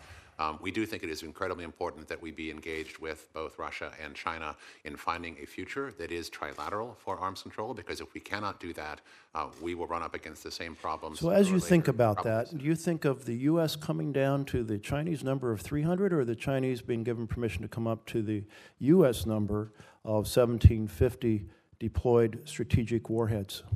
Are you advocating for an increase in Chinese weapons? No, I'm actually very keen to try to... Are you advocating that the U.S. come down to the Chinese level? I am advocating that we find a way to stop what is now an incipient arms race from becoming a full-blown and very dangerous one. And it's not. Well, you have to argue for one or the other. You either have to argue for us to come down or China to come up, or you're arguing that you think they would agree to differential numbers, locking them into a much lower number than the U.S. Are you arguing for that? Actually, what the President has directed us to do is to pursue a trilateral cap on the arsenals of all three powers precisely in order to stop what could be a very dangerous emerging arms race and give us all breathing space to but find a better I'm solution disturbed. over the long term. I really am disturbed that in order to take into the vast difference between China and the U.S., you have one of three options. You either have to argue that we're going to put on a cap that China is going to be able to come up to, or a cap closer to China that we're going to come down to, or that you think you can lock in a differential with China that they would agree to. Those are the three options, and you haven't said you support any of those three, and you're saying that, you know, we're just a year out from the end of the initial New START, and there haven't been serious negotiations with China to figure out which of these three options you're going to pursue? I don't like any of the three of them myself. Well, I would say, Senator, that those kinds of questions are just the kind of thing that we need to be and should be talking about with our Russian and Chinese counterparts, which is why it is so essential for them to come to the table with us to engage on finding a future that manages these challenges effectively. Okay, well, you haven't engaged in those serious conversations yet, and I know from the past arms negotiations it can take many, many years to work out details when there are actually fairly uniform relationships between two powers, and this is not a uniform relationship. So I'll just close there since I'm over time. But I think what we don't want to see is this China used as an excuse to blow up the existing or potential extension of an agreement with Russia that contributes to international security. And, of course, in the nuclear realm, that's very important to our survival. Thank you, Senator. Dr. Ford, for the edification of this committee, and understanding this is an open setting, regarding the Open Skies Treaty, can you talk a little bit about the disparity, the issues that Russia has caused as far as not allowing access, and perhaps enlighten people on why that's causing difficulties with where we are? I'll try, Mr. Chairman. We first found Russia to be in noncompliance with its open skies obligations in the summer, I believe, of 2017. But I would stress that was the first time at which we decided to declare them in noncompliance. In fact, the things that they had been doing at that point, and in many cases are still doing, are things that they had been doing pretty much continuously since the treaty came into force in 2002. We have found them to be in noncompliance with regard to certain overflights of the Baltic enclave of Kaliningrad. We have found them to be in noncompliance with regard to flights in the vicinity of the enclaves that they essentially invaded and carved off of the country of Georgia, and are maintaining there by proxy forces. And we have found them to be selective in not allowing some overflights of Russian military exercises. All of these things amount to a situation in which Russia has been in chronic noncompliance with some open skies obligations and a selective non-complier with other of their open skies obligations. This causes great concern to us and to our allies, quite naturally. And obviously unlevels the playing field that the treaty is supposed to create. Is that correct? That is a challenge and a question. We have it has not gotten to the point where we have declared that we feel there to have been a material breach, but there have clearly been breaches, and they are things that we very much hope that Russia will turn around. We are looking at the situation day by day. Thank you very much. Senator Gardner. Thank you, Mr. Chairman. Thanks to both of you for your time and testimony today. The Russian Federation under Vladimir Putin has invaded its neighbors, Georgia and Ukraine. It supports the murderous regime of Bashar al-Assad, our enemies in Afghanistan, and it's engaged in active information warfare against Western democracies, including meddling in the United States election in 2016. Russia is also responsible for heinous actions such as the downing of Malaysia Flight 17 over Ukraine in 2014 and the chemical attacks in Salisbury, United Kingdom in 2018. Clearly an adversary.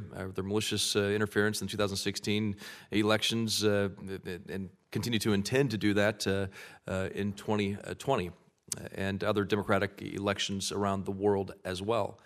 I believe Vladimir Putin's a thug. The Russian Federation should be designated a state sponsor of terror to join Syria, North Korea, Iran, and Sudan.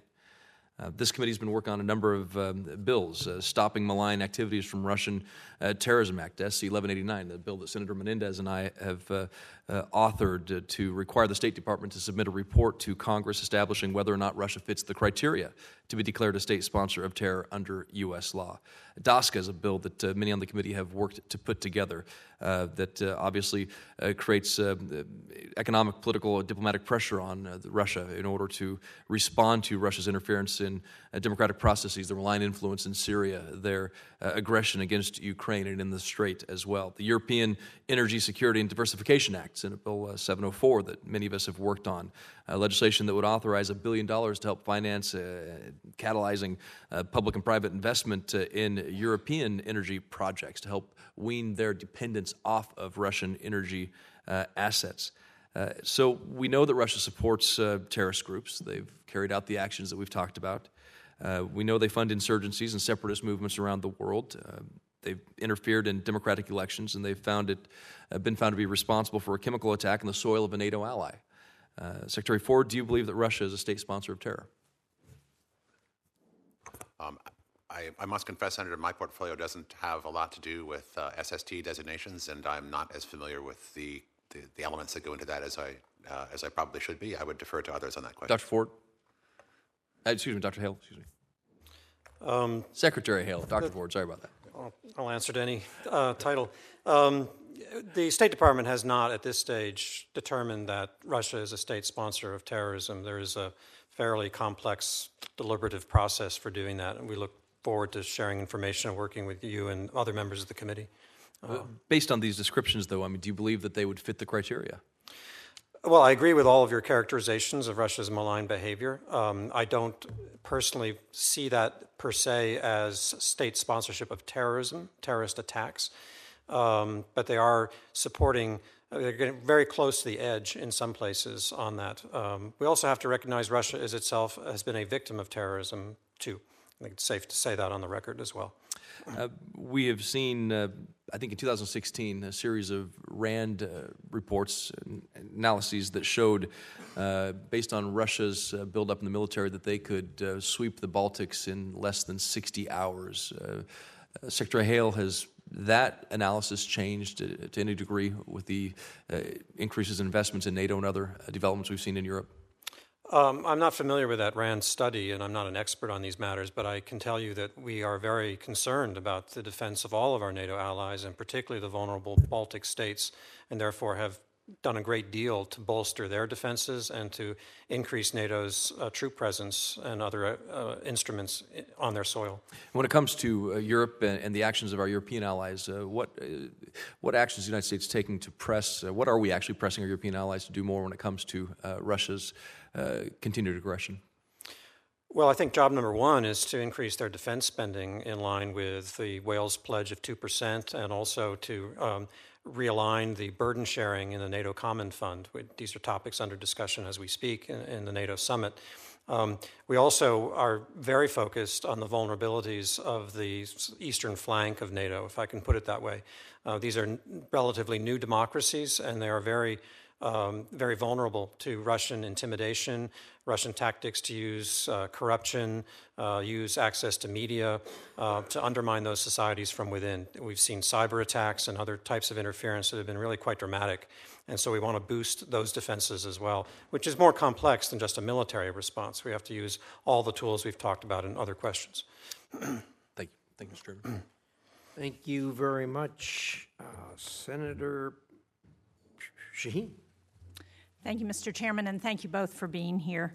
Dr. Ford, in your opening statement, you talked about progress that's been made in reducing nuclear tensions. And I've listened to the back and forth around the New START Treaty. Do you support an extension of the New START Treaty? Senator, I would support it if I concluded that were the most effective way to contribute to our goal of bringing both China and Russia into some kind of an arms control framework. And that's just the question that we are all considering right now. And did I understand you to say that we look for opportunities and areas of mutual agreement where we can work with Russia on some things? Yes, indeed. We try to keep channels of communication open and find ways to work together on shared interests. And hasn't Vladimir Putin actually suggested that this is one area that he would like to see negotiations resume? I believe the Russians have made that clear. They also, by their actions rather than by their words, have made it clear that they would like to continue an uninterrupted military buildup and a nuclear buildup. Yeah, I'm not asking you about that. I appreciate the uninterrupted military buildup. I think we would all agree that that's not something that we want to allow to continue to happen, and we need to look for ways to prevent that. But I'm asking you about New START only. Isn't it possible that we could move forward with an extension of New START at the same time we're looking to negotiate other issues and include China and other nations that may be a concern in terms of nuclear weapons? That is indeed one of the possibilities that we are considering right now, ma'am. Why would we not want to do that? Well, I think we would want to do that if we determined that that was the best way forward to meet the longer-term objective of bringing these troublesome arms race dynamics under control. So what's the long-term concern about doing that? Because that would give us more time to actually negotiate a broader agreement that would include China and could potentially look at other areas where there are weapons that we might want to include in a treaty. So why would we not want to continue an extension of New START? As I indicated, that is precisely one of the questions we are considering and the alternatives that we are mulling over right now. We don't have a decision from our interagency and our principals as yet, but that's certainly one of the things that is before them. I would suggest that, well, I would align myself with the comments of Senator Merkley that I think this is a red herring to suggest that we can't do anything about New START without including China and some of the other issues. So I would hope that we would look at how we can best move forward and continue the progress that's been made under New START while we look at other ways we can negotiate a broader agreement. Ambassador Hale, I continue to be very concerned about the repercussions of the decision in Syria to withdraw our troops and what that means in terms of increasing Russia's influence in Syria and the Middle East. Can you talk about what our withdrawal has done to strengthen Russia's position in Syria? Well, we do still have troops, of course, present. There's been an adjustment in line with all the news that we've seen and the agreement that was reached in October. We've had a dialogue and continue to have a dialogue with Russia on Syria. Do we have any potential to influence their bombing of Idlib and what's happening in that part of Syria? Well, have we tried to do that? Yes, we have. Ambassador Jim Jeffrey, who is our envoy handling these matters, has had intensive discussions with his Russian counterpart. I have as well with my counterparts, and I'm sure the Secretary has engaged as well. We believe these kinds of bombardments absolutely must stop, and we will not be able to really cooperate well with the Russians unless they do so. Is that the only leverage we have, to say we're not going to cooperate with you if you don't stop bombing? When it comes to, I was just talking about not cooperating in the case of Syria. No, the Russians know we have a wide range of tools. That's part of the benefit of having sanctions, is that they know that that is a potential avenue we may go down. But we haven't suggested that that would be an option in Syria if they continue bombing. I've not had that discussion myself, Senator. So the president was just in Afghanistan, and one of the things he suggested was that he was planning to resume talks with the Taliban. Do you know if there have been any discussions with Russia, either with respect to Syria or Afghanistan, about potential role that they could play in helping to address the resurgence of ISIS? Yes, Ambassador Khalilzad and Ambassador Jeffrey, as I mentioned, both talked to their Russian counterparts intensively about this. We would like to see stronger Russian cooperation, not just in defeating ISIS, but in helping these political processes that are needed to stabilize these countries so ISIS doesn't have the opportunity to regroup and to develop. So that's the essence of our approach with the Russians. And what's their response been? Less than ideal. They have not offered the kind of support that we would expect from them. And when we actually had a presence in Syria, they were not and were engaged full-blown in the fight against ISIS. They were also not helpful in that effort, particularly, were they? They were not. Again, as we think about restarting talks with the Taliban, do you have any sense of what discussions there will be around the resurgence of ISIS in Afghanistan? Actually, it's not a resurgence, the growing presence of ISIS in Afghanistan, and what we'll be asking the Taliban to do with respect to ISIS? I don't want to get into classified information, so let me just offer generally. This is a growing concern, a source of alarm in the administration. I was ambassador to Pakistan as my last assignment. We watched it begin then, and we were ringing the alarm bells, and I think effectively. We need to make sure that all elements that are prepared to come into a peace process are focused on that problem as well. Thank you, Mr. Chairman and Ranking Member. I would hope that you would consider a classified hearing to discuss the potential for ISIS to be a problem in any negotiations with the Taliban in Afghanistan. I think that's a huge threat, and we need to be concerned about it. Thank you. I agree with that, and we'll talk about having a briefing in that regard. Thank you so much. Senator Paul, you're next. Ambassador Hale, sanctions are intended to change behavior. For years, we've been adding sanctions to Russia. Can you name some specific changes that Russia has undertaken with regard to and because of our sanctions? Well, this is a work in process. I mean, we've not achieved our overriding objectives in terms of having Russia withdraw from Ukraine. Certainly, they continue to violate human rights, and we continue to see interference in our elections. So we will continue to use no these specific changes from Russia that you can name? Well, there may be a deterrence effect that is hard to measure. We want to continue. It's going to take time, as we know, when it comes to sanctions regimes, for them to have their. But we've put on sanctions for some specific behaviors we don't like, and there's not any indication that there's been any change in Russia's behavior. Are there discussions with Russia, specific discussion saying if you do X, we'll remove these particular sanctions? Are there that level of particular discussions with Russia? I think the Russians are well aware of what they need to do in order to get sanctions relief. But no specific discussions on, we'll remove sanctions on your members of the Duma coming here if you do X? I think in various conversations that may have been touched upon. Well, I think this sort of illustrates sort of the problem. It's easy to put sanctions on. It's easy to say we want to change behavior, but it doesn't seem to really be working.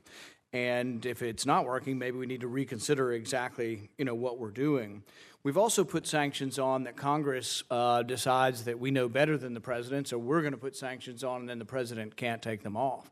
Do you think that makes it easier or harder to negotiate behavioral changes if Congress puts on sanctions that the president doesn't have the means or the power to remove? I think it makes it harder in most instances. I think you put your thumb on a very important point, which is the need for reversibility and flexibility. Often the threat can be more effective than the actual imposition of a sanction. Probably the only time I can think of in recent times where sanctions actually appeared to work, and it was very obvious, was the president either putting on or threatening sanctions on Erdogan recently in Turkey, and then immediately when the behavior changed, removing the sanctions. So I would argue that the threat of sanctions actually has leverage, but once we place them on, they almost have no leverage, and we leave them on for decades, and it doesn't appear that anything's changing. And in fact, contrary to what people think, that we may actually get the opposite. It may actually solidify bad behavior because countries have their own sort of national pride, and once they get their back up, they're like, well, we're not changing. We're never going to do that in result of it. Some would say that sanctions worked in bringing Iran to the table for the Iranian agreement. But the contrary argument also might be that it finally came because we engaged Iran and we offered them something. They actually signed the agreement because they got something in exchange. And so I think as we look at the world, we can think that we can tell the world what to do, but there doesn't seem to be a lot of evidence of it working. There may also be the evidence that, or at least the argument can be made, that sanctions or embargoes, such as the long-standing embargo with Cuba, may actually have the opposite of the intended effect. And it seems like we would want to study these things because, the Castros for decades said basically your economy sucks and you have no food because of the Americans and because of the embargo. So I think we ought to at least be open to the argument of whether sanctions work. We ought to try to study whether they work. If we believe that sanctions are the way to go, we should also have an additional effort saying, well, we want to have this talk with you about if you'll do X, we'll do X, that there's some kind of exchange. The problem is it's like so many things that we have, we start out with unrealistic propositions. So like our proposition with Russia is when you leave Crimea, then we'll consider relieving your sanctions.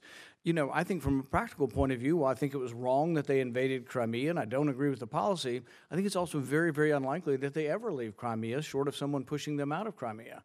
And so if that's our point, the sanctions will stay on forever, and eventually the Russians will say, and they simply will have no effect. So I think we do need to look at, if we believe that sanctions work, we need to have negotiations with our adversaries and say, all right, if you do X, we'll do X.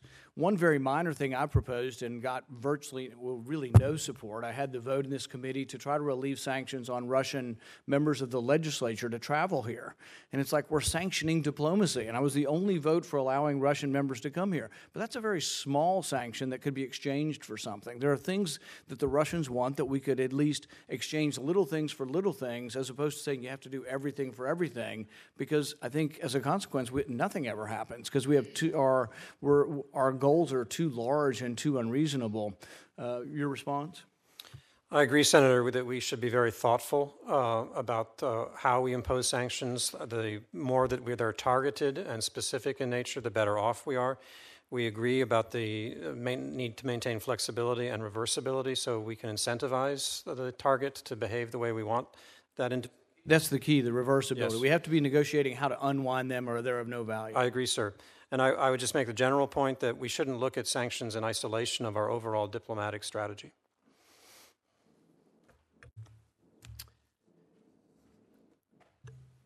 Thank you, Senator. There's certainly some valid points that Senator Paul has made regarding sanctions. I think we have a tendency to reach for those quickly without the thought process sometimes that you need to go into them.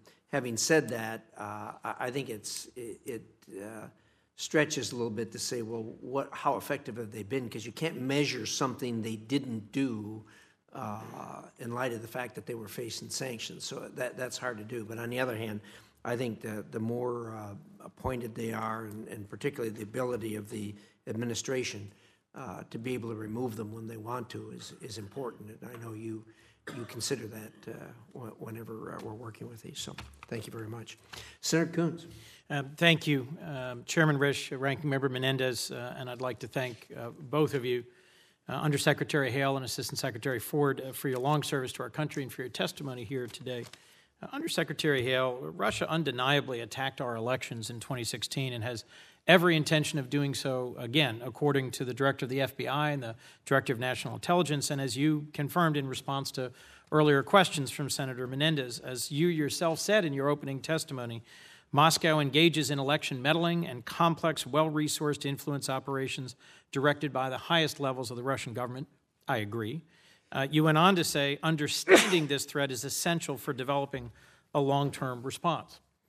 2 weeks ago, Dr. Fiona Hill of the National Security Council testified before the House Intelligence Committee that the Russian intelligence services have in fact been promoting a false narrative that Ukraine interfered in our 2016 election. And you previously told Senator Menendez in response to his questioning that you're not aware of any credible evidence that Ukraine interfered in our 2016 elections. Would you agree, as you said in your own opening, that understanding the Russian threat requires our also being clear that there is no evidence of Ukraine having interfered in our 2016 elections? Yes, I do, Senator. Have you seen any intelligence assessment or any open source reporting that would support the idea that Ukraine interfered in our 2016 elections? I've seen nothing that's credible along those lines, sir. Are you aware of any U.S. diplomat or executive branch official who's asserting publicly that Ukraine interfered in our 2016 elections? Any diplomat? Anyone other than President Trump? That's correct, sir. So if an American politician of either branch repeats this Russian disinformation effort, says falsely that Ukraine, not Russia, interfered in our 2016 election, does that promote our diplomatic interests or our national security? Well, it's a free country. People can debate any ideas that they want. But our focus at the State Department has been, and as it should be, on the proven Russian interference in the 2016 elections and plans to do so in 2020. And would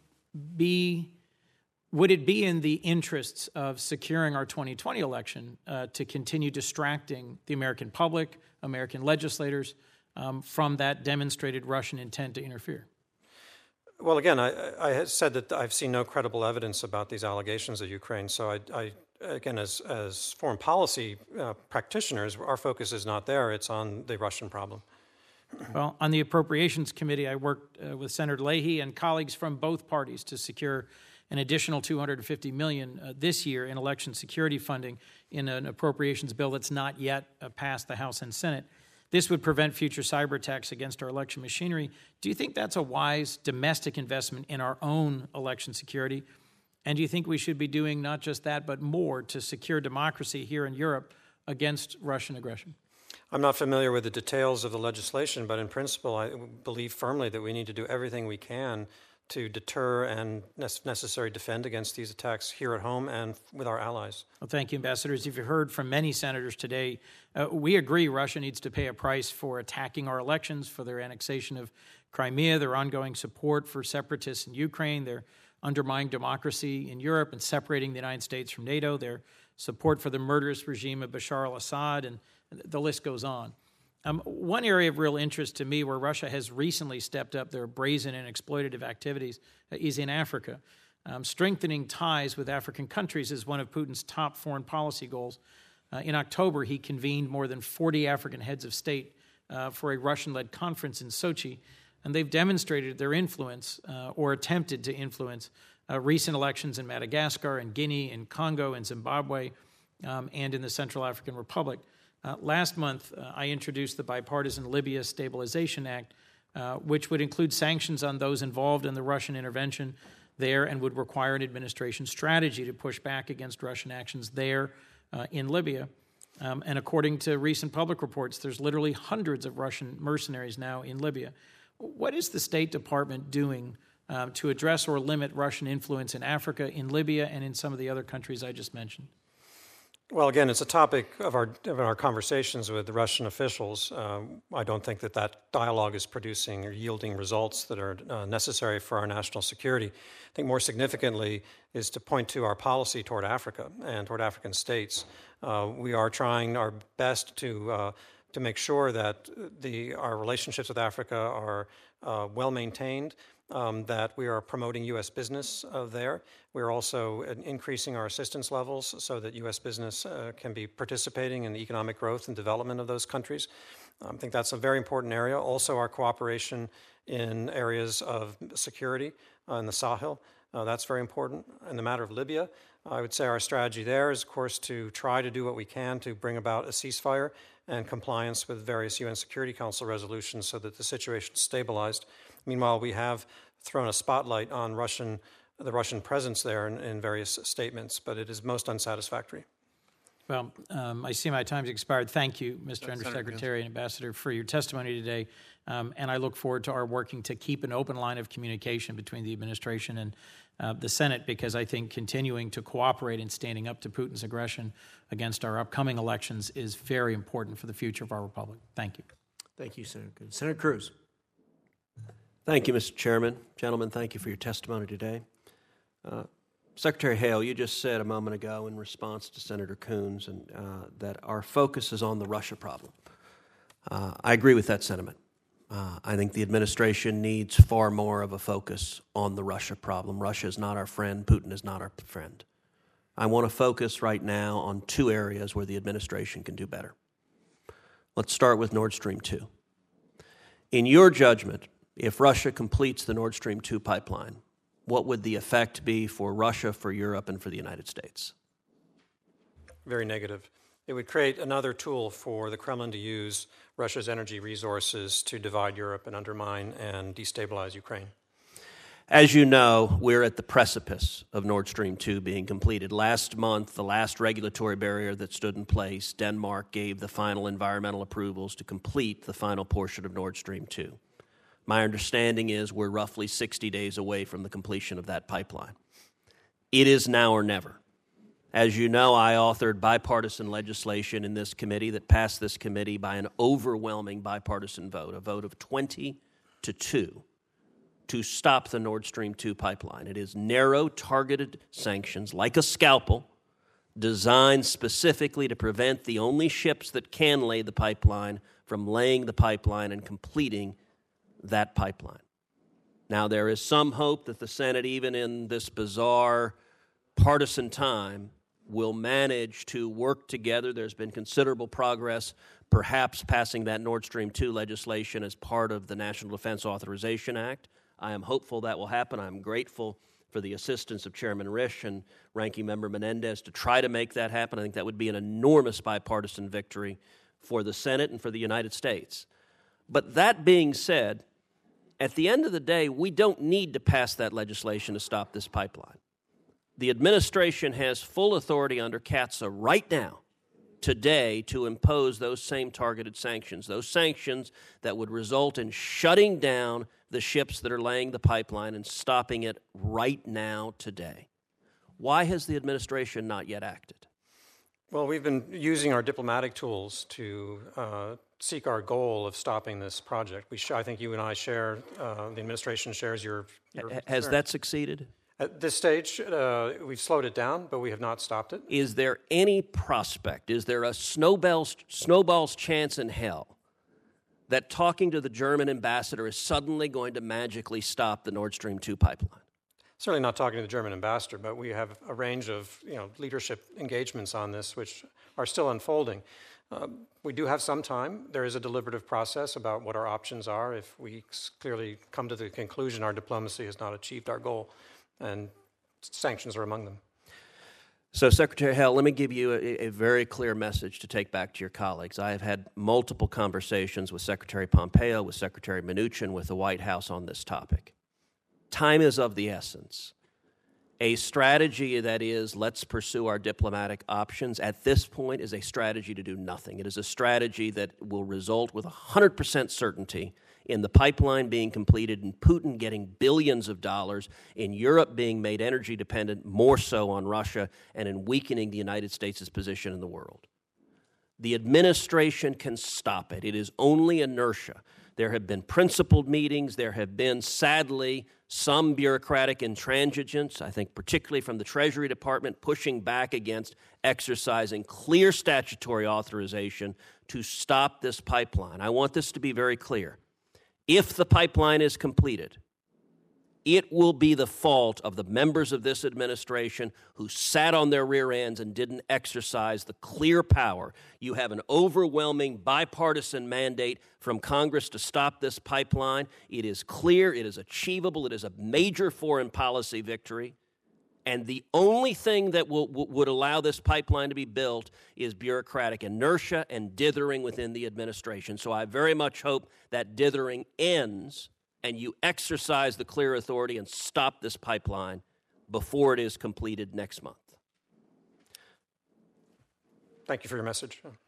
I want to turn to a second topic on Russia, which is, Dr. Ford, we were talking about the Open Skies Treaty, and you said something there that I wrote down. Because it startled me. You said, and I think this is verbatim, it does make contributions to our security and those of our partners. Dr. Ford, it is my understanding that that statement is directly contrary to the assessment of the Department of Defense and the intelligence community. And in fact, I will give you some specifics. In 2015, then the director of the Defense Intelligence Agency under President Obama, General Vincent Stewart, told Congress, quote, the Open Skies construct was designed for a different era. It allows Russia to get incredible foundational intelligence on critical infrastructure, bases and ports, all of our facilities, and it gives Putin, quote, a significant advantage. The Stratcom, the head of Stratcom in 2016, commander of Stratcom, said it gives Russia, quote, a capability to be able to reconnoiter parts of our countries and other nations. 2017, the chairman of the Joint Chiefs of Staff, General Dunford, told Congress, quote, "We don't believe the treaty should be in place if the Russians aren't complying." You told this committee, quote, "Russia is in chronic noncompliance." We are allowing Russia to fly over the United States, to engage in reconnaissance on our major cities, our defense infrastructure, New York City, Washington, D.C. We're making ourselves more vulnerable, and we're gaining, as I understand it, little to nothing, because everything we would gain from the overflights, we gain from our satellite technology. And Russia's not complying with the treaty. How is it possibly in our interest to benefit the Russian military by exposing our defenses while not gaining serious, actionable intelligence on the other side? Well, Senator, those are some of the very questions that we are, in fact, considering right now in the course of our Open Skies review. When I said that that the treaty provides some benefits, I think that is true. There are also clearly, as you quite correctly point out, some problems and some concerns. I think the relevant question is what the sort of the net is between benefits that it offers and the challenges that it presents.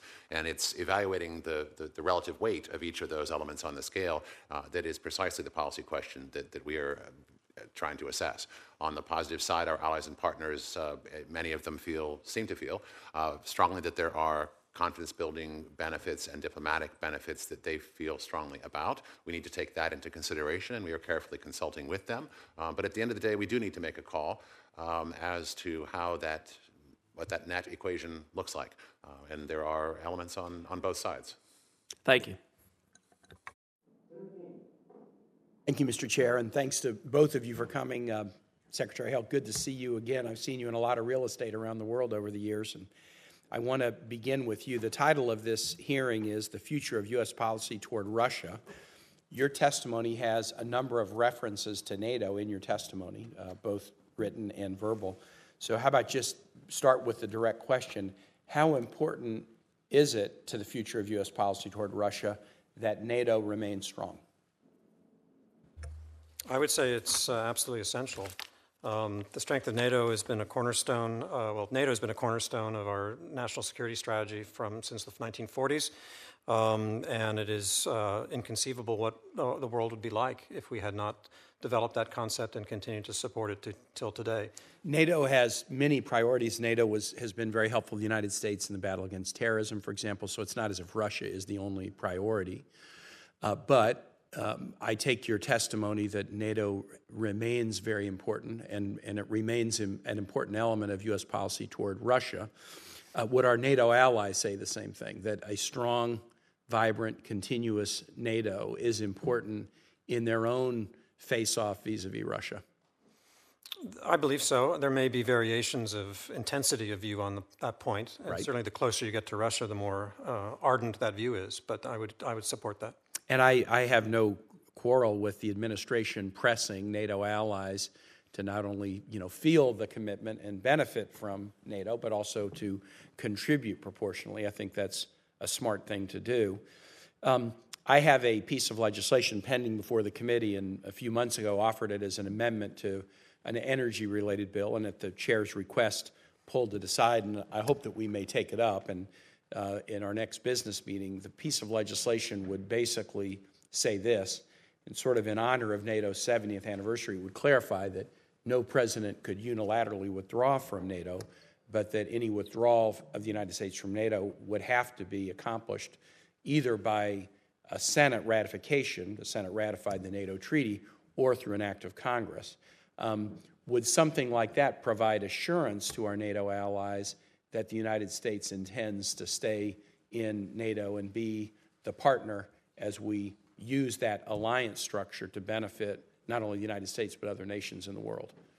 Well, Senator, I don't want to address the specifics of your legislation. There may be other dimensions to the legal authorities and privileges of the executive branch in play there. But I would say that in my meetings, at any rate, with NATO allies, there is no alarm over the U.S. position. They're focused on appropriate burden sharing. Our conversations. How about the French president saying that he viewed NATO as being on brain death because of concerns among European allies that the United States was backing away from NATO? Yeah, I don't want to characterize the French president's comments. I mean, that's up to him. You would not characterize that as an expression of alarm? I would say he has legitimate concerns. We all need to focus on NATO's future and make sure that it is relevant to the challenges. And be clear in our commitment to and clear in our commitments. Absolutely, sir. Well, my hope is this piece of legislation, which is bipartisan, I think it would send a strong message that the United States, under any administration, under Congress of whichever party's dominance, would be very, very committed to NATO. There is a legal question that's been raised. It takes the Senate, a two-thirds vote of the Senate, to ratify a treaty. NATO was ratified by the Senate in that way. The Constitution is silent about exiting from treaties. The relevant case law from the Supreme Court makes pretty plain when the Constitution is silent on something like that, Congress is free to legislate. There's no barrier to Congress legislating. So right now, the situation without legislation is an ambiguity. But Congress can legislate and remove the ambiguity and provide reassurance to our NATO allies. At the 70th anniversary of this very, very important to your own testimony, and I think others would agree, alliance, it's my hope that we would send that signal, that a treaty that was entered into by the Senate cannot be unilaterally discarded by any president, but would require some congressional action prior to it being withdrawn, or the U.S. presence in it being withdrawn. So just to my colleagues, I hope that we might be able to take that up, and I think at the 70th anniversary we could send some strong messages of the importance of the alliance that you continue to attest to our allies. So with that, Mr. Chair, I yield back. Thank you both for being here. I find it, first of all, I've been consistently and aggressively outspoken about the threats posed by Russia. I believe going back to October of 2016, I was a candidate on the ballot, and I wouldn't comment on the leaks and things that were coming out. I said it was the work of a foreign power then. But I also am fascinated how a nation, I understand their tactical nuclear weapons, I understand their strategic nuclear stockpile and so forth, but I find it fascinating, if we just take a deep breath here, how totally consumed American politics has become by a nation whose GDP is equivalent to Italy's and the state of New York, whose GDP is less than the state of Texas and Brazil's, and whose GDP is half the size of the state of California. And I thought that was a really important question today. Earlier, I was watching on the broadcast, Senator Romney asked what their goal is, and I want you both to comment on this. One of the things I think Americans don't fully appreciate or understand is there are a lot of different ethnic groups that within the Russian Federation, and they've always had friction internally, domestically. You combine that with rising prices, a growing sense of injustice and inequality, and what you have is, in many ways, a lot of what we see around the world, and even here what they've tried to do in the U.S., is about Vladimir Putin and trying to position himself as this great historic unifier of all of these different groups. You go back to 2014, they invaded Crimea. It was a high point in the public polling on his behalf because he built a sense of national unity around that, right? The argument to all these different groups within Russia that he was the one that was, they all faced the same threat from the West, and he was the one that was bringing them together. And you even see now in many of the things he's doing around the world that much of these policies and much of that he's doing is designed to remind people of a time when the Soviet Union, vis-a-vis and Russia, were a great global power. And much of this is, as much as anything else, about distracting from the domestic problems that they face internally.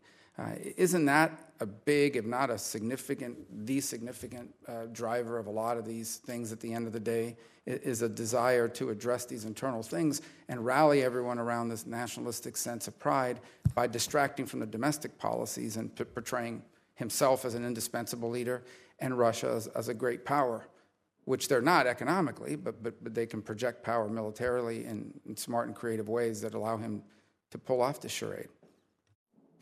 Yes, Senator. You've said more eloquently what I tried to say in response to Senator Romney's question, that precisely that this is a matter of Russia and Russia's leader trying to live up to a self-image as a global power, and that much of that is in order to distract from the internal problems within Russia that they are experiencing. In that sense, I would imagine he deeply enjoys, not that we shouldn't look into things or talk about and so forth, but it would be my sense that he greatly enjoys watching so much of American politics be about Vladimir Putin and consumed by it for the last 2.5 years. I mean, that certainly makes the argument, does it not?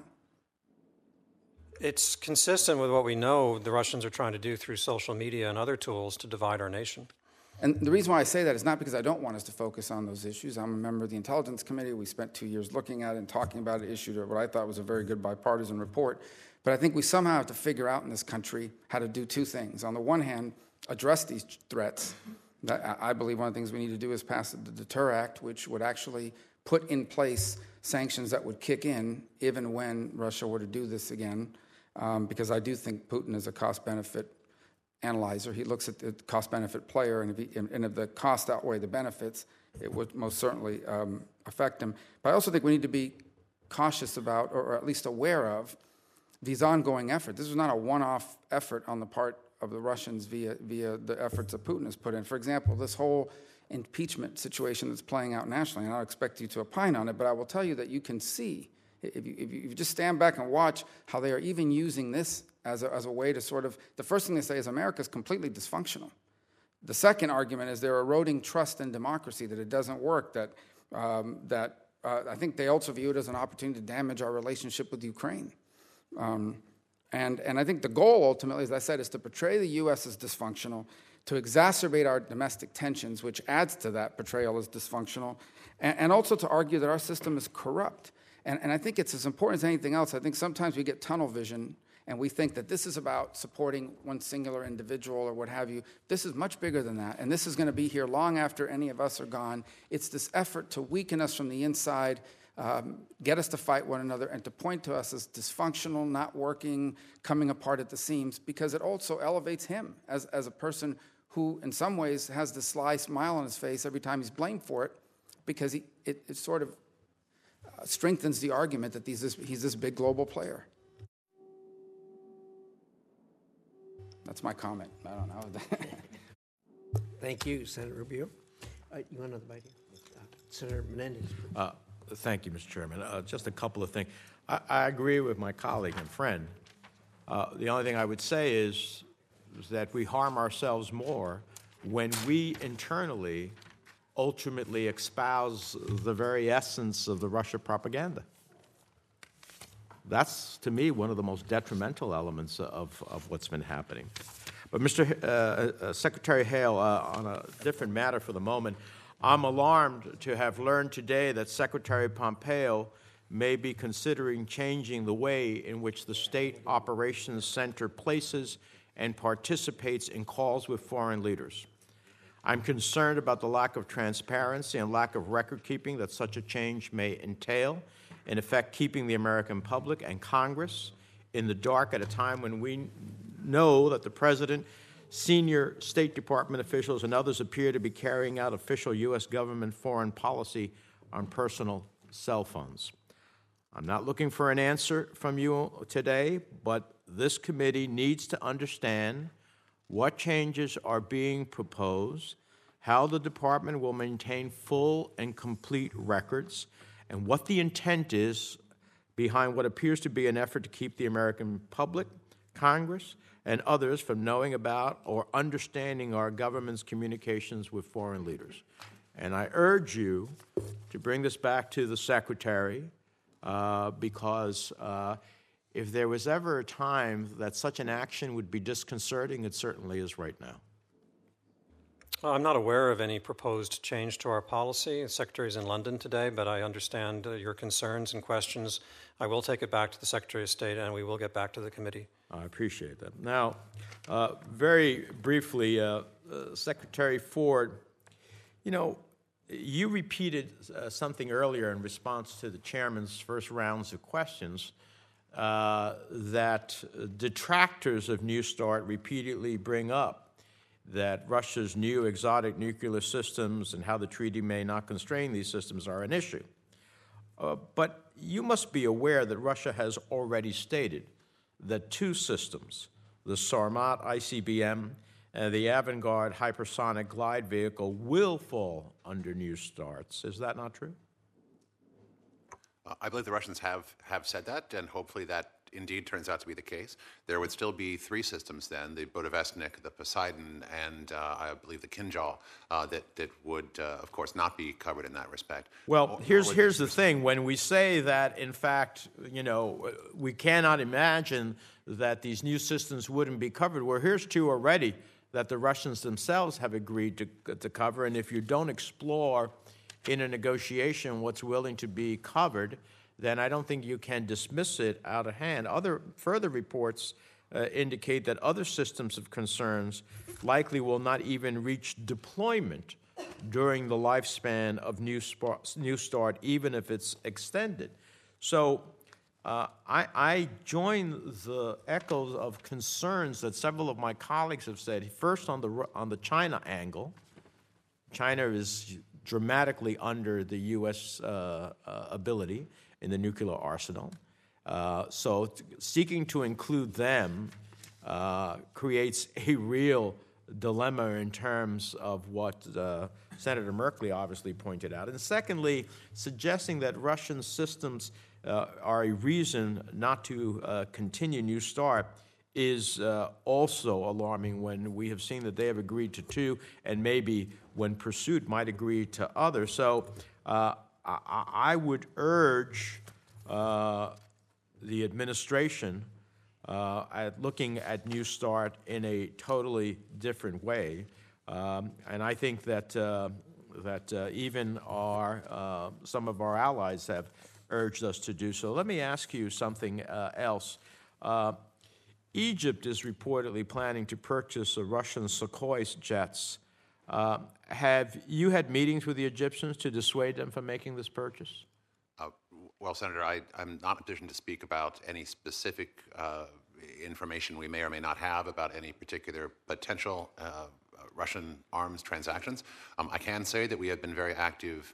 Well, I know about it, so I don't know why we're not talking about it. What's a big hush? It's out there in the public realm. But what I can say, sir, is that we've been very active around the world, including with partners, amongst them Egypt, making very clear that helping them understand the potential for CAATSA Section 231 sanctions exposure. I myself have had conversations making those points about the importance of the law and avoiding that exposure personally in Cairo as well as elsewhere. These are the kinds of engagements that we've been, I think, very successful in having around the world and have been essential in our CAATSA diplomacy to turning off or dissuading billions of dollars. Well, I'd like to get a classified briefing, if you're not going to answer in public, on this and other items as to where it is that we are pursuing other entities in the world. Finally, my understanding is you've been given all the authorities of the Undersecretary for Arms Control and International Security. Is that correct? On the 21st of October, Secretary Pompeo delegated to me the authorities and responsibilities of that office, sir, yes. Okay, now here's an example. While you may be very capable of doing that, you haven't been nominated for such a position. This appears to be another case of the State Department playing fast and loose with the rules in hopes that no one will notice. In order to do that, you should be nominated for the position. And if you were nominated under the law, you'd be allowed to serve in that role for only 210 days. So this is another concern I have with the State Department acting in ways that seeks to circumvent the oversight and jurisdiction of this committee. It's not acceptable. It's not acceptable. I would say, Senator, that there is, of course, no intent to circumvent anything. What there is a recognition of the importance of not having those important duties be gapped.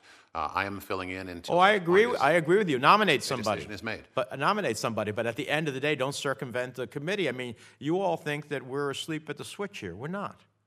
We're not. Thank you, Mr. Chairman. Thank you. We have a couple of minutes left on the vote. But Senator Cardin, did you want another? Yes, thank you very much. That's right, we did start a vote. Fortunately, the floor tolerancy on votes seems to be pretty extensive as long as the chairman stays in the chair. I know I'm safe. We have another important matter, and that is the picture of the committee. Yes, I'll try to make this as quick as I can. I want to get to Russia's intentions in regards to Ukraine. We know the occupation of Crimea, what's happening in eastern Ukraine, falls into Russia's playbook to seed disunity in Europe, to prevent Ukraine from fully integrating or even applying for NATO membership. We know that. We also know that, and we've had many questions on this during this hearing, that the press accounts of Ukraine being involved in our election, which has been stoked by some individuals works into Russia's playbook, even though there's no facts at all from any of the security people, intelligence community, diplomacy, that Ukraine was involved at all in the 2016 elections. I want to get to how we're proceeding with the peace talks. We first had Minsk, the Minsk protocols, and Russia was very excited about that, but just never complied with it, so I'm not sure exactly what their intentions are. We now have the Steinmeier formation, and I would like to get from Secretary Hale your thoughts about how we're proceeding.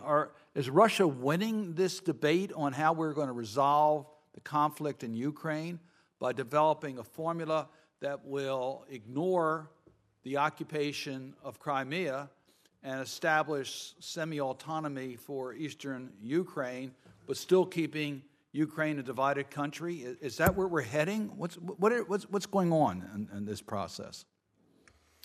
We are united with our allies in Europe and, of course, with the leadership in Ukraine to get the Russians out of Ukraine. Crimea is part of Ukraine. Eastern Ukraine is part of Ukraine. So that is the objective. And we call for the immediate end to this occupation. Now, our focus, there are several initiatives, as you have said, and it's good that the Normandy process is resuming after a long period where there was really nothing happening. We'll see what comes of that meeting on the 9th of December. I don't want to predict something that hasn't fully formed yet. But we've also seen that President Zelensky has, with some success, been able to engage in dialogue with the Russians to at least reduce the tension. But we need to see much more on the security front prior to any political activities related to Minsk. And that gets to the heart of the issue of the occupation.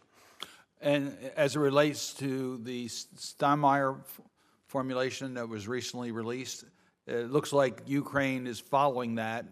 Russia seems to be excited about it, at least from what we've been told. Are we assured that we're not going to end up with some type of legitimacy of Russia in Crimea? We will never accept that. Well, that's pretty definitive. I appreciate that. I think you have a lot of support here in Congress for that position. Obviously, we would like to ease the tensions wherever we can, so that's certainly a positive step. But as we've seen, Russia doesn't play by any organized playbook of fairness on each side. Their objective is to keep us divided. So it's hard for us to imagine that they're going to follow any process that does not extend the division of Ukraine. Thank you, Mr. Chairman. Thank you very much. Thank you to both of our witnesses. We sincerely appreciate your service to the country and appreciate your testimony here today. I'll be entering some supplemental materials for the record as well. For the information of the members, the record will remain open until the close of business Friday. If the witnesses could respond rapidly to those, we would greatly appreciate. With that, the committee is adjourned.